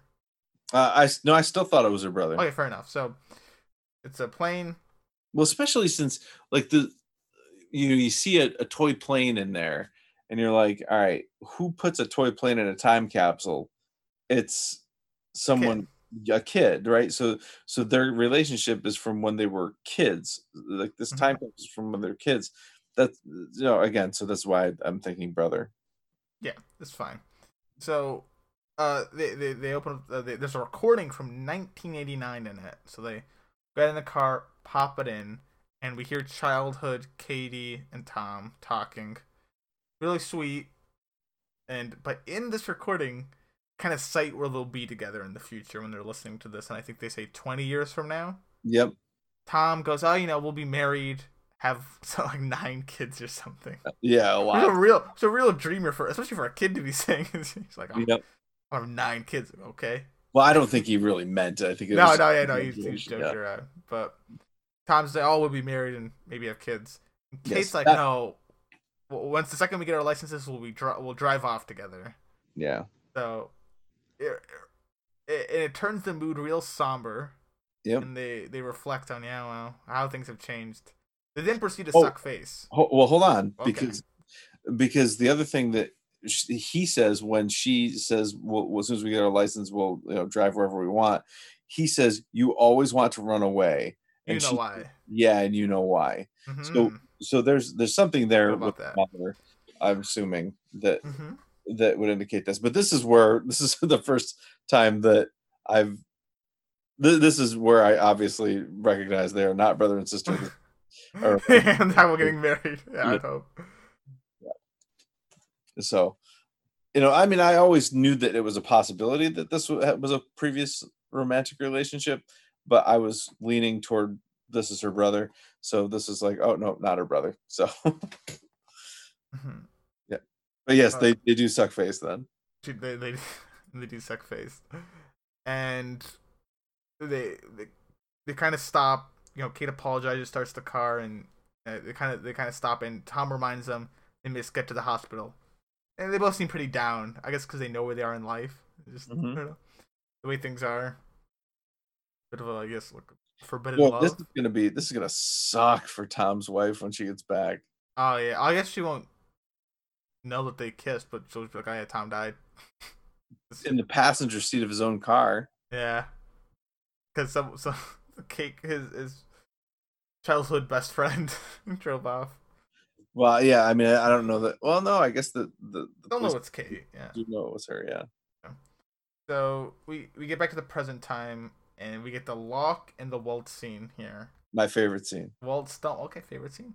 understandably a favorite scene. Walt comes upon Locke cleaning his leg wound, and he asks him about the wound. And they talk. That's kind of a throwaway. They talk a bit, and Locke asks Walt if he has anything to say, right? Yep. And Walt would say, "Hey, I heard Jack talking about the poisoning. I didn't do that to my dad, right? I burnt down the boat. I did not poison my dad." And Locke says, "Hey, we're friends, and I would never tell anyone. Like, I'll never tell anyone about the boat thing. I'll never tell anyone about anything else. Don't worry, Walt." And he kind of grabs his, not shoulder, I think grabs his his hand or something, in a solidarity. Yeah, his wrist. It wasn't like wrist, okay. It wasn't anything creepy. It was just just trying to comfort him. Yeah, like a comforting manner. Yeah, right? A Mr. Locke type of grab. Yep. And when he does this, Walt kind of perks up a bit, comes to a bit of a realization, and pulls his hand away. Oh my! But it's nothing. What Locke said. No, he just says, "Locke, Mr. Locke, not to open it, right? Mr. Locke, do not open it. Don't open that thing." And Locke seems a bit confused, like, "What? What do you mean?" And he's like, "Just don't open it," and he runs off. Oh man! So goosebumps. Goosebumps. Well, what could he mean by that? Does he mean the time capsule that they also referred to as it earlier in the episode? The time capsule. Because they referred to, remember when they were out by the tree, before they got to the tree, they were calling it. Hey. Yeah, that was in the flashback. So clearly that's what Walt's referring to here, though. No. Well, then what could it possibly else mean? The hatch? Oh. No. Much better. No, yeah. It says the hatch. Yeah. So exciting. This is awesome. This is super exciting. So you've kind of already gone out and said that you're pretty sure the hatch is opened up based on some stuff you've seen outside of. Only based on the title of a podcast. Okay. So you gave the bold prediction. I shouldn't say bold, but a prediction that by the end of the season the hatch should be open. I did. I will give you an opportunity here if you wish to go back on that, or if you do think by the end of the season it will be open. Or more episodes. I think it's going to be open. Okay, fair enough. I think the hatch is going to be open. The raft isn't going anywhere. Oh, okay. So that's anything else you want to bold? We can wait on the predictions, but I don't want you to go too bold. You'll be shocked on how wrong you are and everything. Oh yeah, maybe Claire's baby is Ethan. Yeah, I'm still Turnip Head. Still doesn't have a name. Seriously, what the heck? How do you feel about that? People, they don't name their kids instantly. I don't judge them for it, but I just don't get it. I kind of am like, well, come on. Claire can be in a bit of a different circumstance. She was put on an island with a lot of other stress, and she even had amnesia. So maybe she planned on giving the baby away. So maybe she didn't want to think of a name. Fully understand that. She then realized she's stuck on the island with it, so she has a chance to think of a name. Gets amnesia while she's on the island, so now she can't remember if she had a name for it possibly, and all this other stuff. So I can understand Claire, but in general, my thought is, you've got 8 months. Yeah. Okay, maybe you don't figure it out immediately. You've got probably at least minimum, and this is you got more than 4 months to come up with a name. For sure. So anyway. Sure. By the way, I just thought of this. So Claire has amnesia, but she remembers that she was going to give the baby away. Oh no, she remembers everything before the accident. Yeah. She forgot everything after the accident. Yeah. Okay, got it. So, yeah. So we get to Sawyer giving Mike some Pepto-Bismol. At least it looks like Pepto-Bismol. I think it was actually Pepto-Bismol. I'm pretty sure it was too. They don't say it, but it looks like it. He wants Mike to feel better for the raft tomorrow, and Mike confronts Sawyer about poisoning him, and this makes Sawyer so angry, right? Yeah, this might be the angriest we've seen Sawyer. Yep. But he goes. This is where we get Lawyer Sawyer, right? He goes straight into okay, Kate probably did this. Let me just tear her apart limb from limb in front of all of you, right? With my lawyering skills. Sawyering skills. Mike calls Sawyer even a liar and a criminal. Yep. So, but I also want to know right before he grabs Kate, he kind of goes to kind of square up in front of Mike, and Jin pushes him away. Oh yeah. So Jin and Michael, like they are pretty buddy and buddy now. They used to have a lot of arguing and stuff. They have come very close. They always seem very close now. They are two peas in a pod. So I'm very happy for Michael and Jin. But anyway, Sawyer kind of turns around. Kate's not too far. He yells at Kate, grabs her, and brings her to Mike. And he tells Kate, Kate, tell him that you're a criminal, all right? And then takes her bag, kind of jukes her around for a bit, and then dumps it and grabs the passport, okay? Yeah. He then starts describing how Kate is the fugitive. Basically, this is where he is lawyering here. Kate's a fugitive. She was with the marshal, right? You need to start saying Sawyering. Sawyering. Okay, he was Sawyering. Talking about how, she's a criminal. She was with the marshal. She was the fugitive. And here's, like, the smoking gun. She has Joanne's passport, the lady that drowned, and burnt the face off with her. Why would just a regular person have this in their backpack and hands it over to Mike? Right? Good questions. It just literally, like, stone cold just got Kate right on it. Yep. And he ends it with saying Kate only cares for herself. Right? Kate even tells him to shut up. She don't care about nothing or nobody but herself. And this is where it's completely personal. Oh yeah, it got more personal. Oh yeah, it dwelled down to personalness because she's the one that wrecked this relationship. Mm-hmm. So that's on her. Yeah. So, he is clearly taking it personally. Like the reason he's upset about this is because of this last line that she doesn't care about anything or anybody but herself. Uh-huh. And that includes him. And he thought that he had a higher standing with her. Yep. So now this is cut by a flashback here. Mm-hmm. So we'll go over it. It's Tom. It's Tom and another doctor moving Diana. He gets the other doctor to leave and lets Kate slip in to speak with Diana. Yep. And Tom's like, I'll go wait in my office. So it's still not at this point known that Diana is her mom, but it's during her time when Kate's trying to talk to her. She's trying to get her attention. She's very out of it. It's very sad to see, right? Yeah. And she had always referred to her as Diane, even to mm-hmm. Tom. She never called her mom. Never called her mom. Most called her Diana. I know some people that call their parents by their first name. It's very rare. Very far in between. Yeah. But yeah. I guess that's true because you can call her my mom instead of saying Diana. Yeah, like she didn't say my mom's in the hospital. She said Diana's in the hospital. So take that as you will. But yeah, she apologizes to her. She says she's sorry and even brings up Tom a bit for helping, for his help to see her one last time. But once Diana gets enough, she's conscious enough, she starts to yell for help, and this is really sad. She starts yelling for help, help me. That's really because poor. I mean, we don't know what Kate has done that's warranted Diana to yell this. But this also kind of helps explain why there's a guard outside. Why is there a guard, and why does Diana yell help when she sees Kate? Odd. Yeah. Wonder what Kate did. Wait till season 2.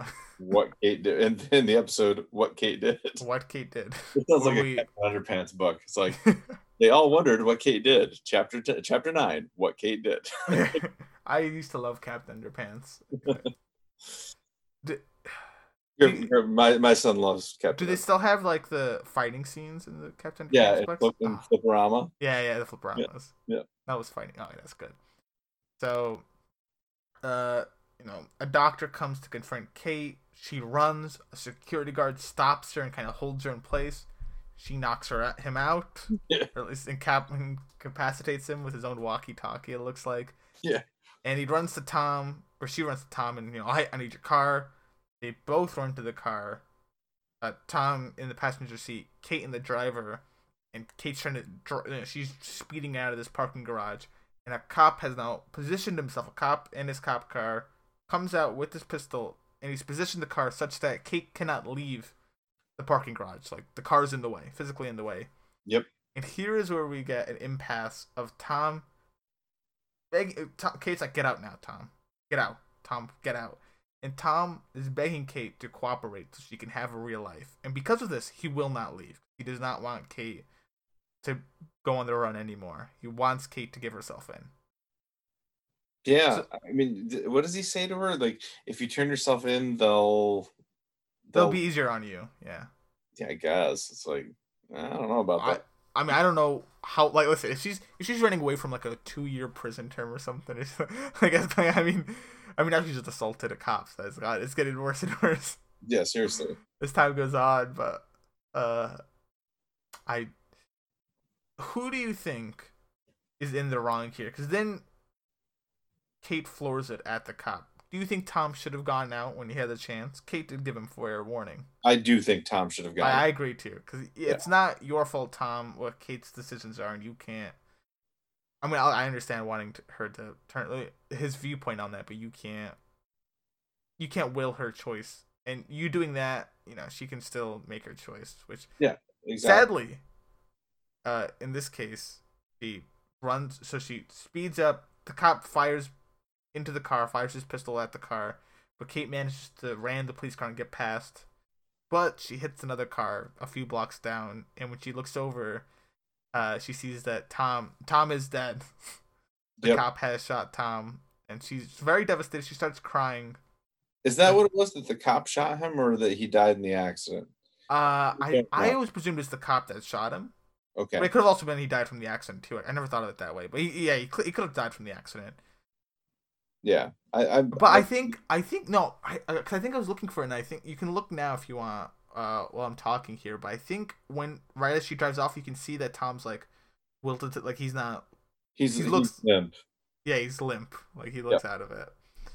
But no, I did notice that, because I wondered if he got shot at that point, and I was watching his body in the passenger seat to see if it was just kind of flopping around, and it did look like it was flopping around. Well, I think he got killed from the gunshot wound, but he might have just been knocked out in the car accidents, what did him in. I'm pretty sure you're right. But he's dead. Right? We know Tom dies, so he's got the airplane curse. Tom is dead, and Kate is she starts crying. She's very devastated about it, but she sees a cop car coming, so Kate does what she does best. She's born to run, and so she gets up, she runs, and we see that she leaves the airplane behind. So we kind of see why she goes back for it.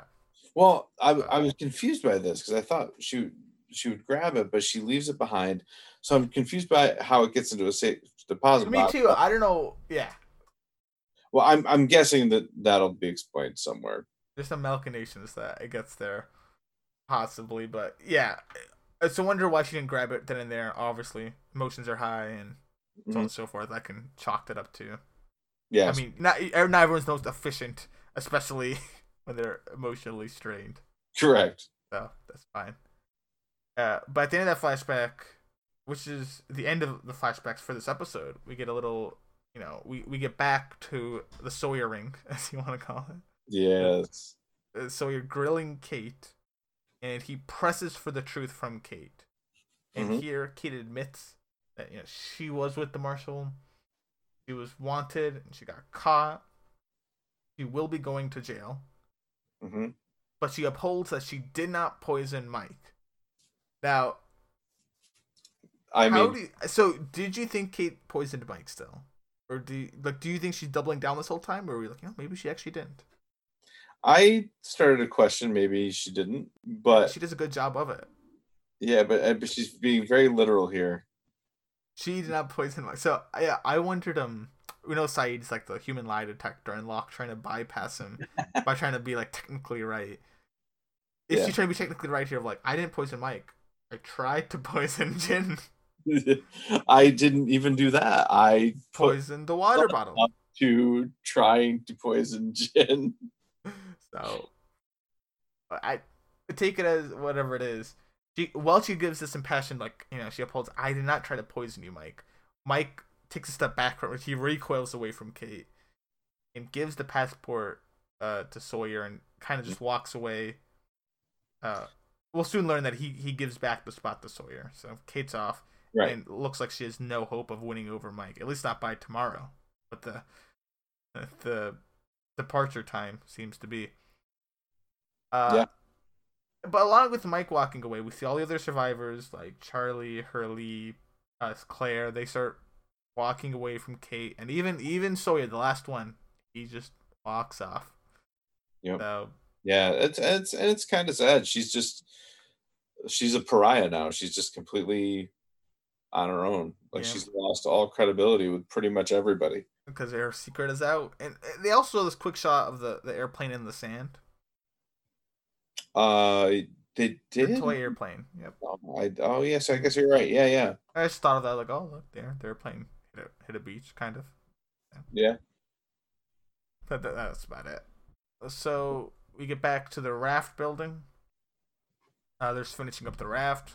Sun's watching, and Jack comes up to her, and here's where we get the big reveal, but not the biggest reveal of right.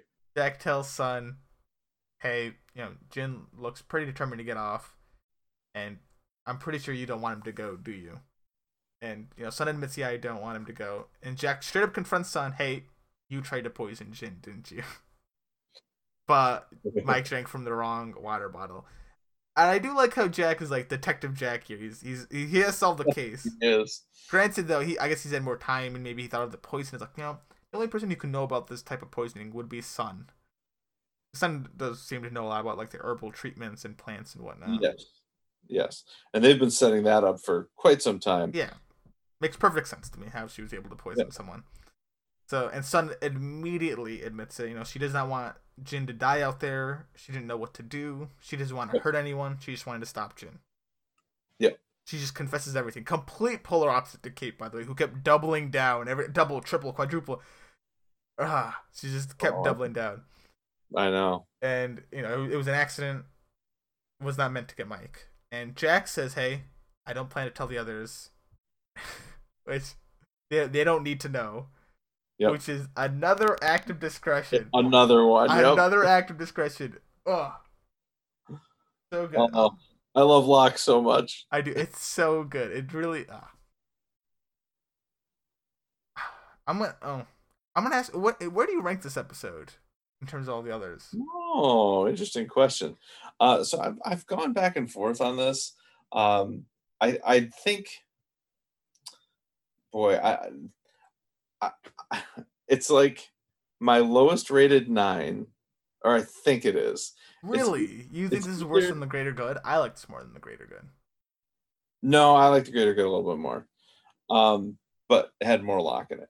So, but I think, basically, I'm trying to decide if I like this more or less than Tabula Rasa. I think I like it more. Okay. So that would put Tabula Rasa as my lowest 9.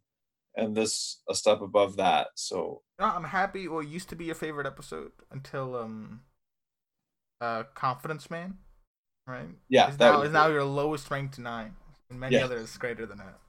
Yes, because you spoke very highly of Tabula Rasa. You were very happy. Tabula Rasa. I mean, it's a really good episode, but it's not these things. It's not. But yeah, I would put this in between Do No Harm and Tabula Rasa. Okay. Fair enough. So, we, she confesses, and Jack just kind of tells Sun, hey, Jin is certainly, he tells it to her straight, Jin's leaving. You need to get your goodbyes in order. Yeah. Oh, is what it is. Except not according to Mr. Sal. They will not be leaving.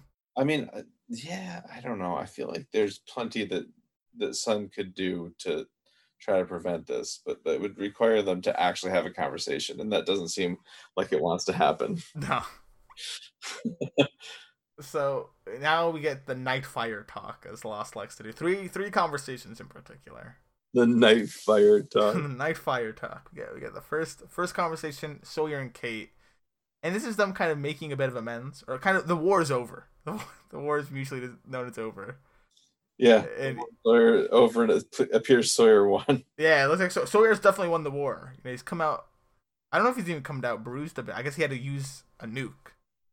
So he can't. He can't use it again. But I would say he's significantly bruised because he he nuked the relationship that meant the most to him on the island. It did, yeah. It cost him the only thing he seems to really have valued on the island. Oh, and so this okay, I like that you said that. Yeah. Okay, you got okay, good. Okay, so Sawyer tells Kate that he's back on the raft. You know, hey, kind of his victory lap. I made it back on the raft. Set sail tomorrow. Yep. Gotta pack my things. And Kate's like, "Oh, did you come here to apologize?" And on Do Love Sawyer's, I'm not the say sorry type. Don't suit me. But you cornered me, Kate, and you forced me to out you. So that is what it is.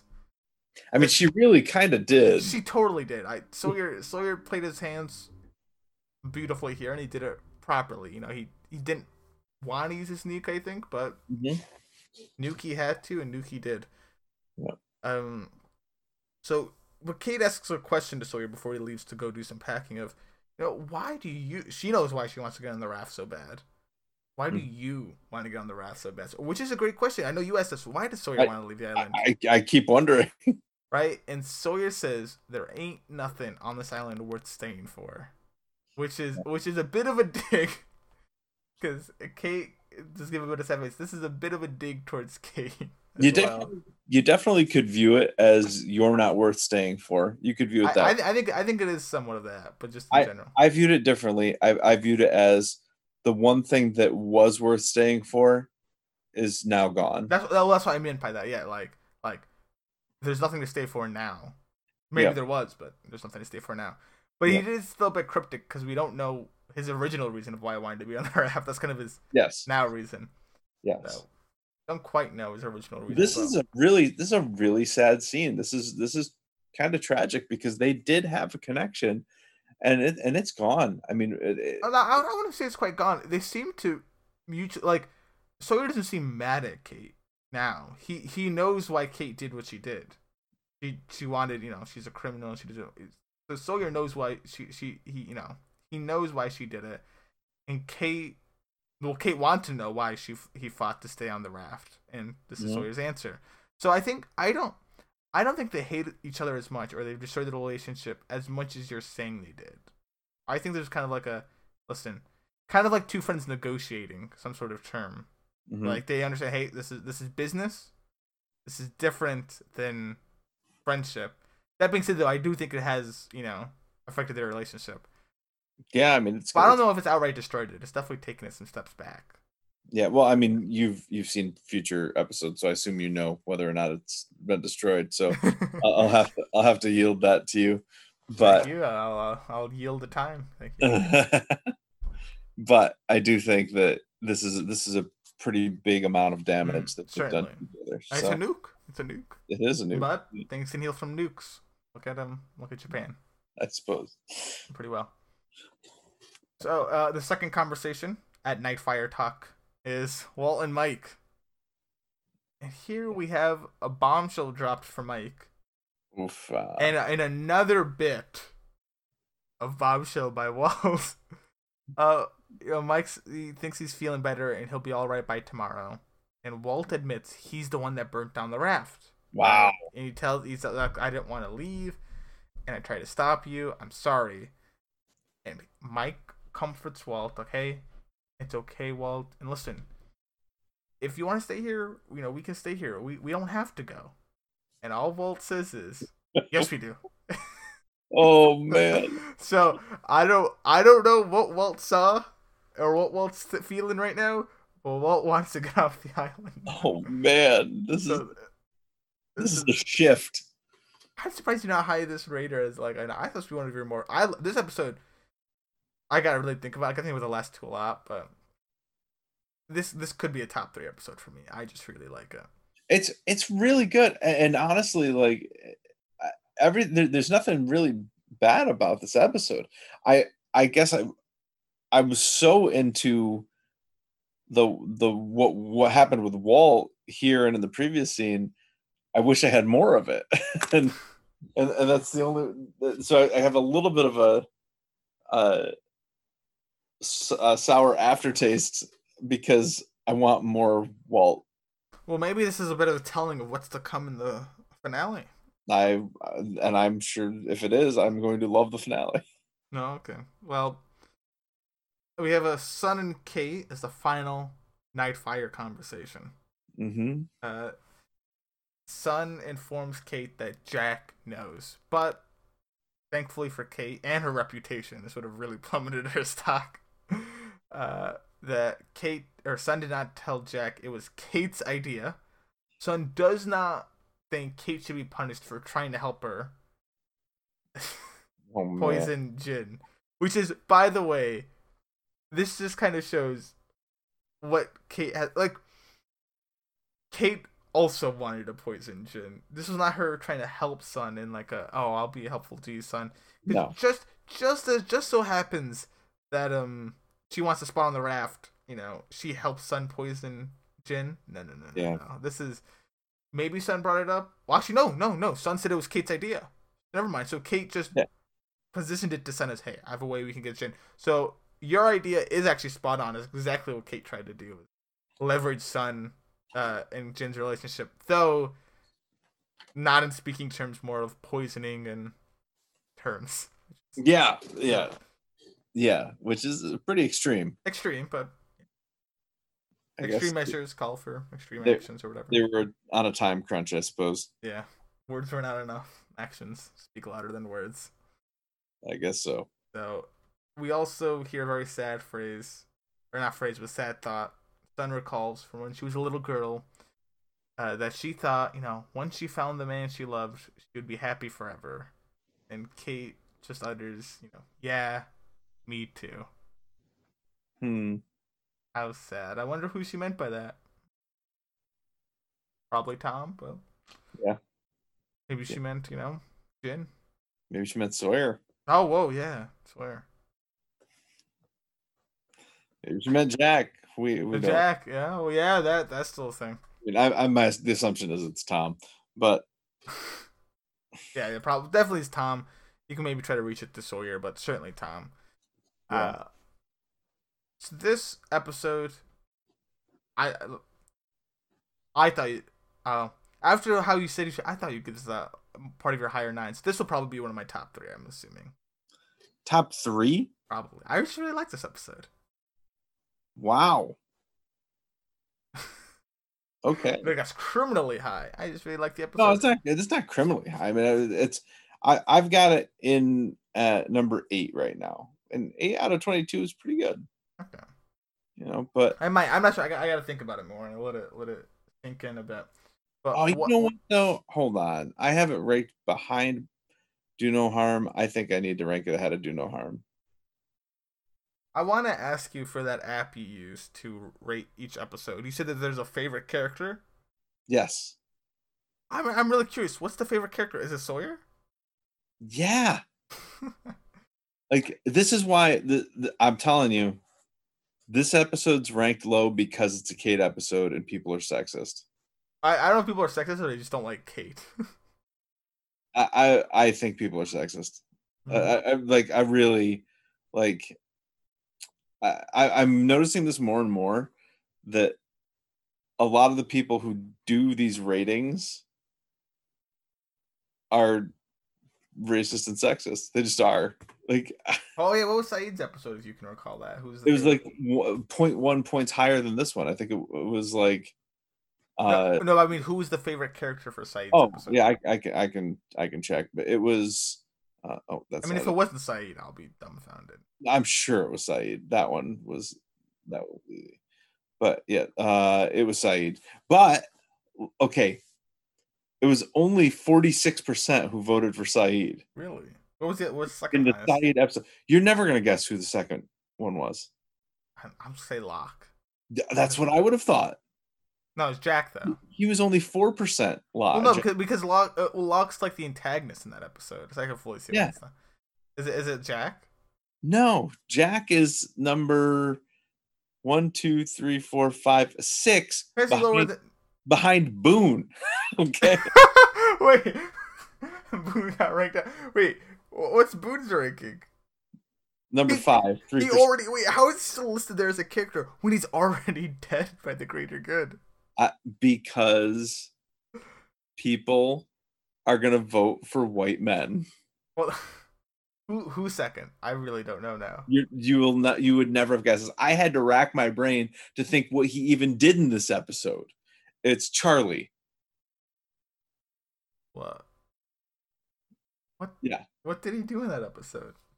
He tried to calm down Turnip Head. Oh yeah.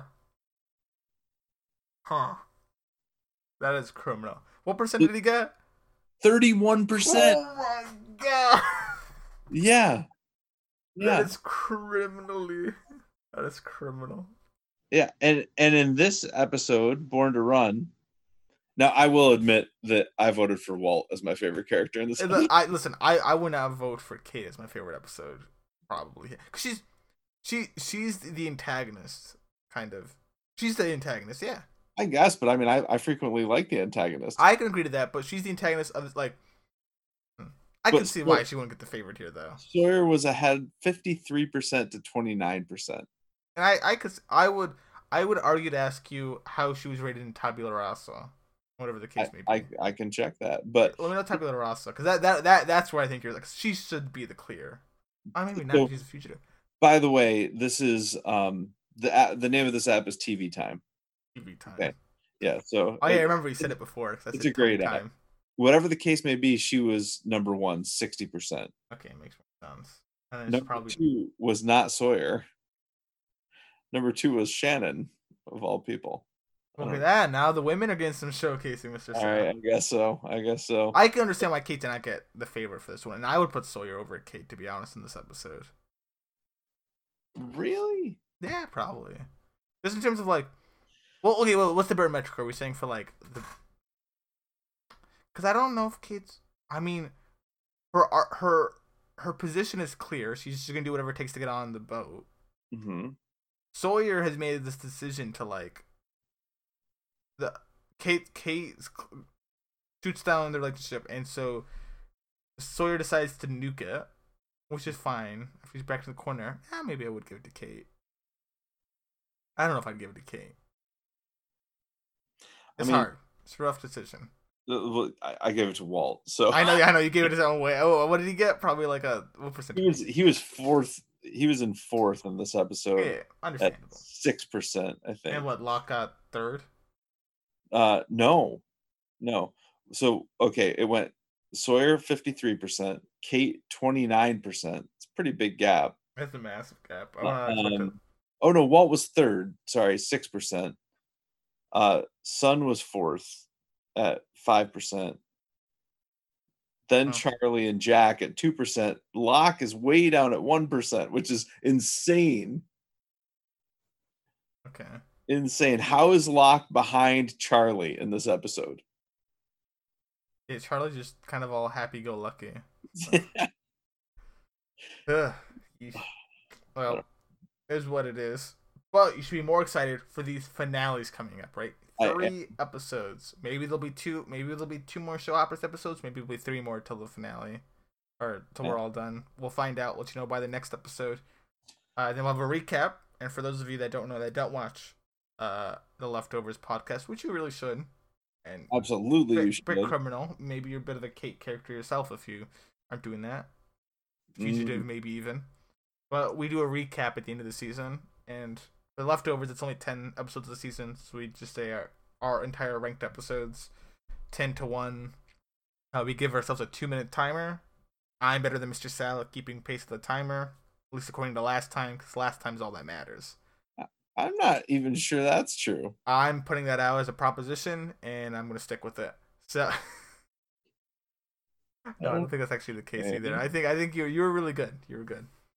I did go over my timer quite a bit because I was trying to hold the time.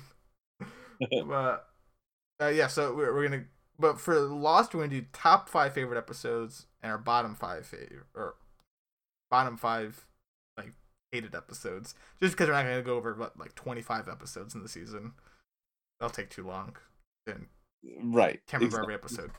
Top 5, bottom 5. Perfect. So we're gonna do that, and I also want to tell you.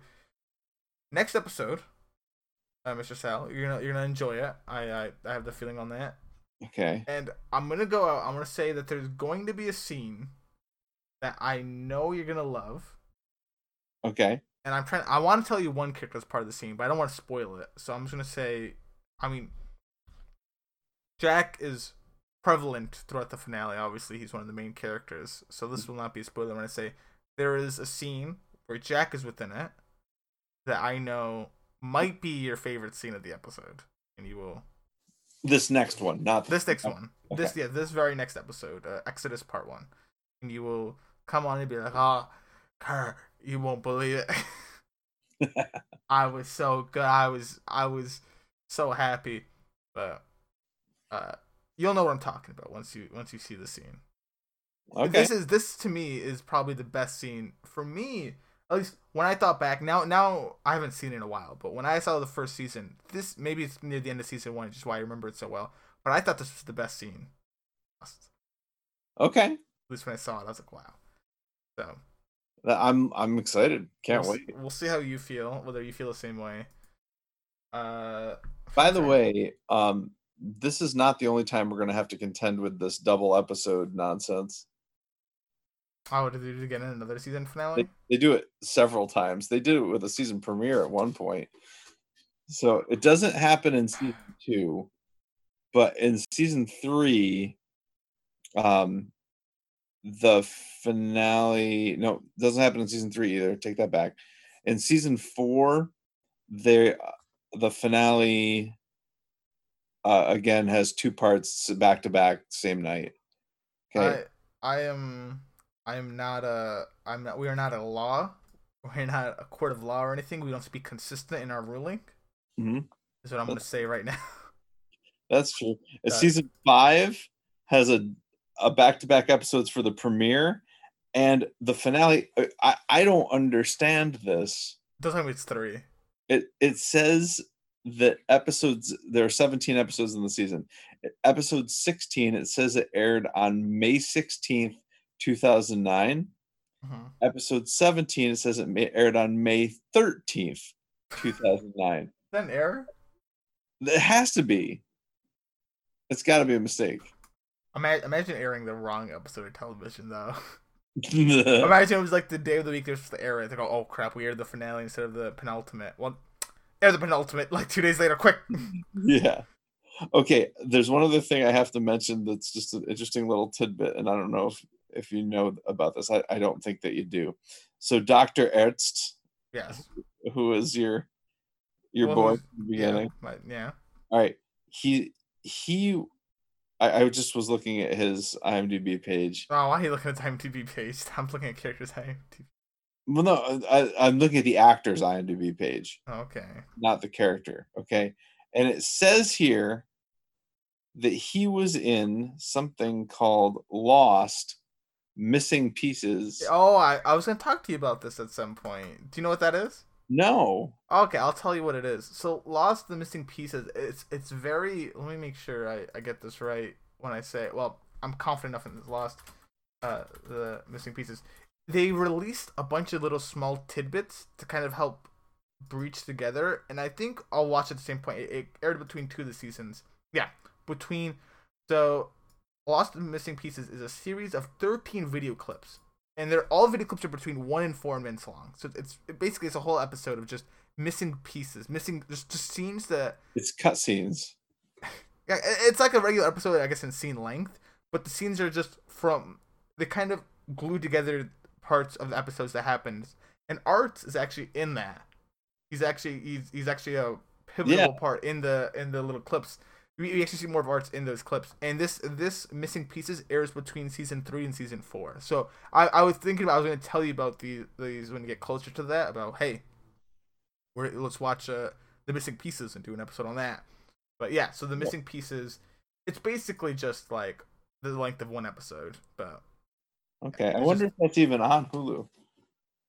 I don't actually know. Oh, if not, I'm sure it's somewhere. But yeah, we can sort that out. But you don't need to see it. It's not. I don't think they're required, but it's just small. Okay, you say it aired between season 3 and 4.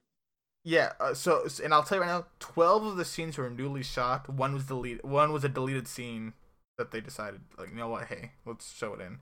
And and some of these scenes like glue together things, or they're fun facts, or just there's just something uh like it's not necessary based on my belief. I have not seen them, but all I know is like I've heard of like two of them, or what the meaning is behind them and whatnot. So I know, but based on my understanding, it's just glue some things together. Okay, so, yeah. Cool.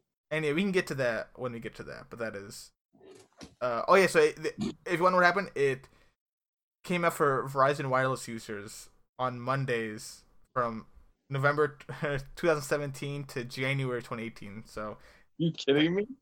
So over a few months, they released one clip to Verizon users, but afterwards they were released on ABC's website a week later for a free streaming. So they're kind of webisodes, so they were kind of made to hype up the next season and whatnot.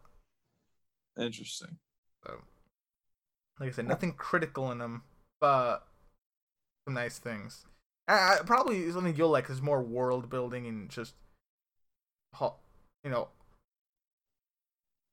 not super thorough. I mean, they are kind of, like I said, all of these I believe are throwaway. Like they're not critical to the main story at all. Like you could keep watching Lost, never watch this, and you'll be fine. But they pay homage, so I'm not sure I believe you, but okay. Okay.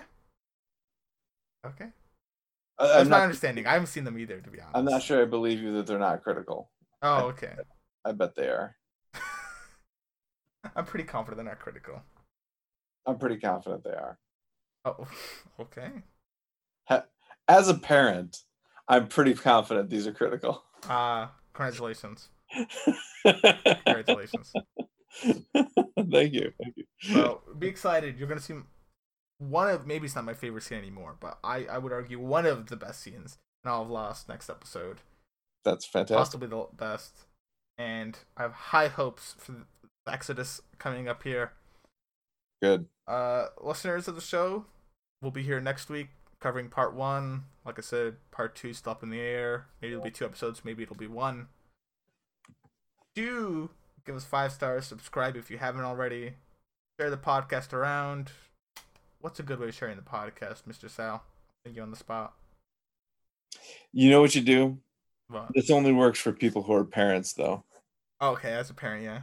Yeah, you just go up to random people and say, as a parent, I highly recommend the Joe Hopper's podcast, because as soon as you say as a parent, people start listening. Definitely. Listen, you get more.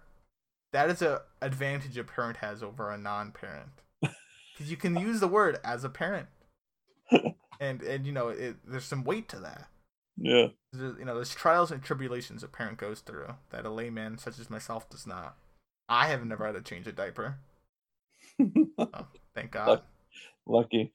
The trials and tribulations you've gone through as a parent, very important word slogan. Congratulations, by the way, again. I haven't said so already. Thank you again. Oh, okay. And if you want to email us, showhopperspodcast@gmail.com. And thank you for listening. Goodbye.